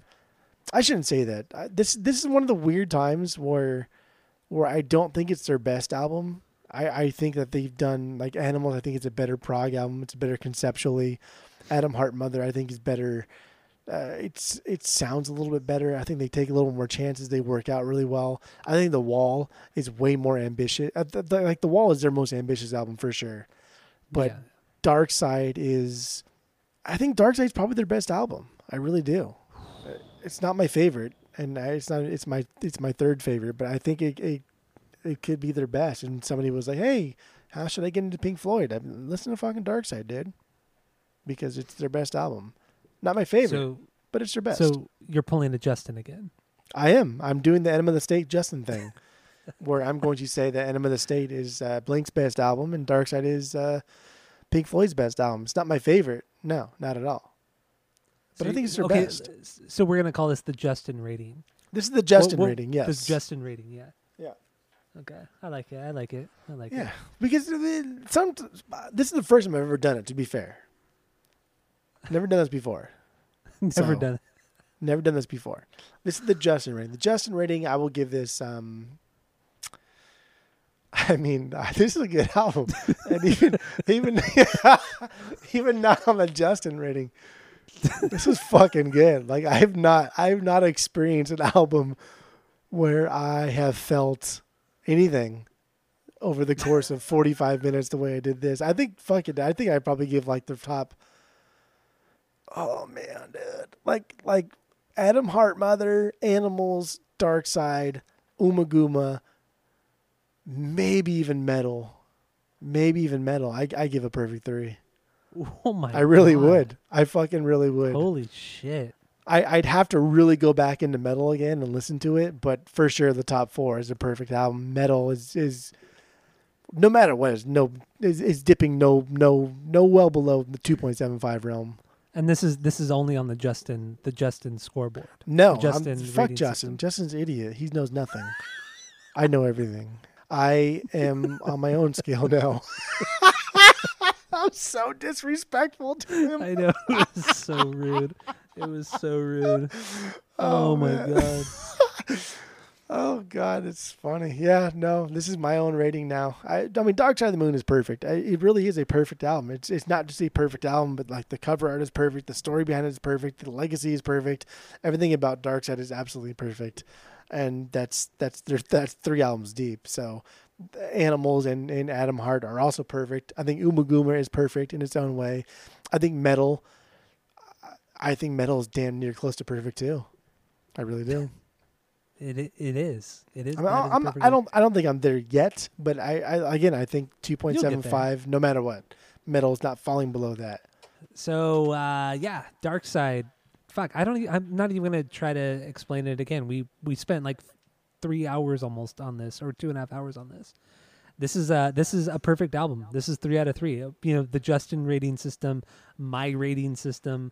This is a perfect 3 out of 3. This is sonically, I think it's perfect. Songwriting wise, I think it's perfect. Like we talked about, it's not technically speaking, it's not the greatest thing, but who gives a fuck? We're talking about songs here. We're talking about the cohesiveness of an actual album, and this perfects it in every sense. I love this record, but it is not my favorite. Like I said before, this is my 2B. Metal is their best record. Metal, it has a little bit of everything, and there's not a lot of pretentiousness to it, like Dark Side has. Dark Side fails a little bit because to me, or like after we talked about it, they fell into like the marketing part of it by making this album 10 songs when it could have been broken down to 7, maybe 6 songs. And that's just how it is. But it was a marketing thing. And or if they got like ballsy, it could have been like fucking 4 songs. Well, it could. If they want to get cheeky with it.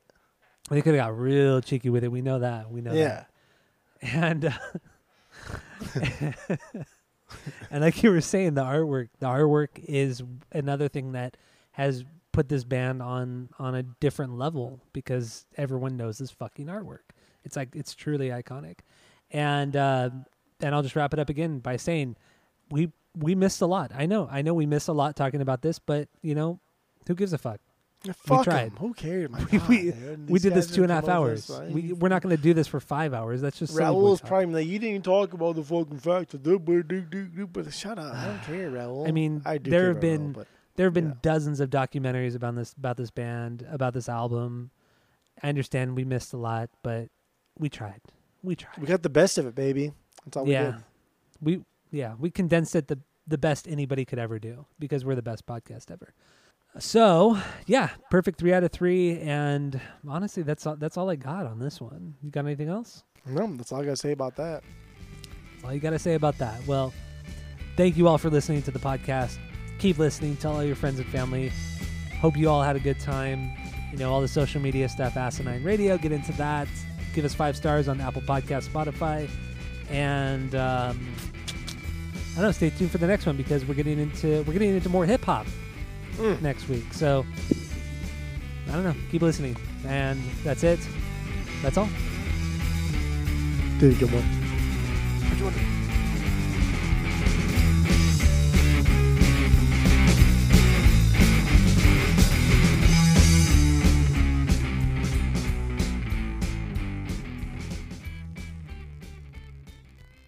We don't need no education.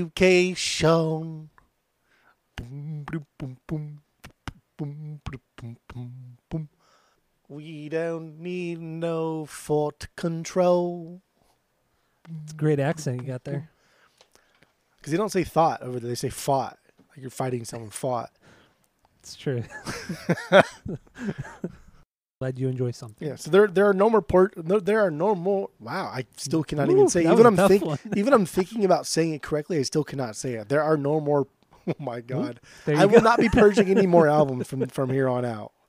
I'm gonna just change up the rotation there. There are no more purgeable albums. I still said it weird. Still can't even do it. Yeah. What is so hard about that? There are no more. Wow. Say it right now. There are no There are more. no more. There are no more. Why do I want to say nor more? Nor more. There were no more. Like the Gangnam Style. We are not no. That's what I sound like. You bought like half their shit. So don't give me that bullshit. You love the Mars Volta. Get off your little cuck horse over here. My little white horse, my little pony horse, My Little Pony cuck horse over there. my little pony cuck horse. 30. I think as the English would say, 30 quid. I think that's the proper Whatever the proper the thing fuck to say. a quid. It's like an animal. A quid. These I don't know Englishmen what and the their fuck a quid is. yeah, I don't know what the fuck a quid is. These Englishmen and their fucking monetary denominations. Fucking Skip over here. He'll let us know. He'll let us know what You ever heard of quid a is. quarter or a dime? Come on, guys. Have you heard of George Washington? That's so good. It's fucking killer, and I do like too that Gilmore kind of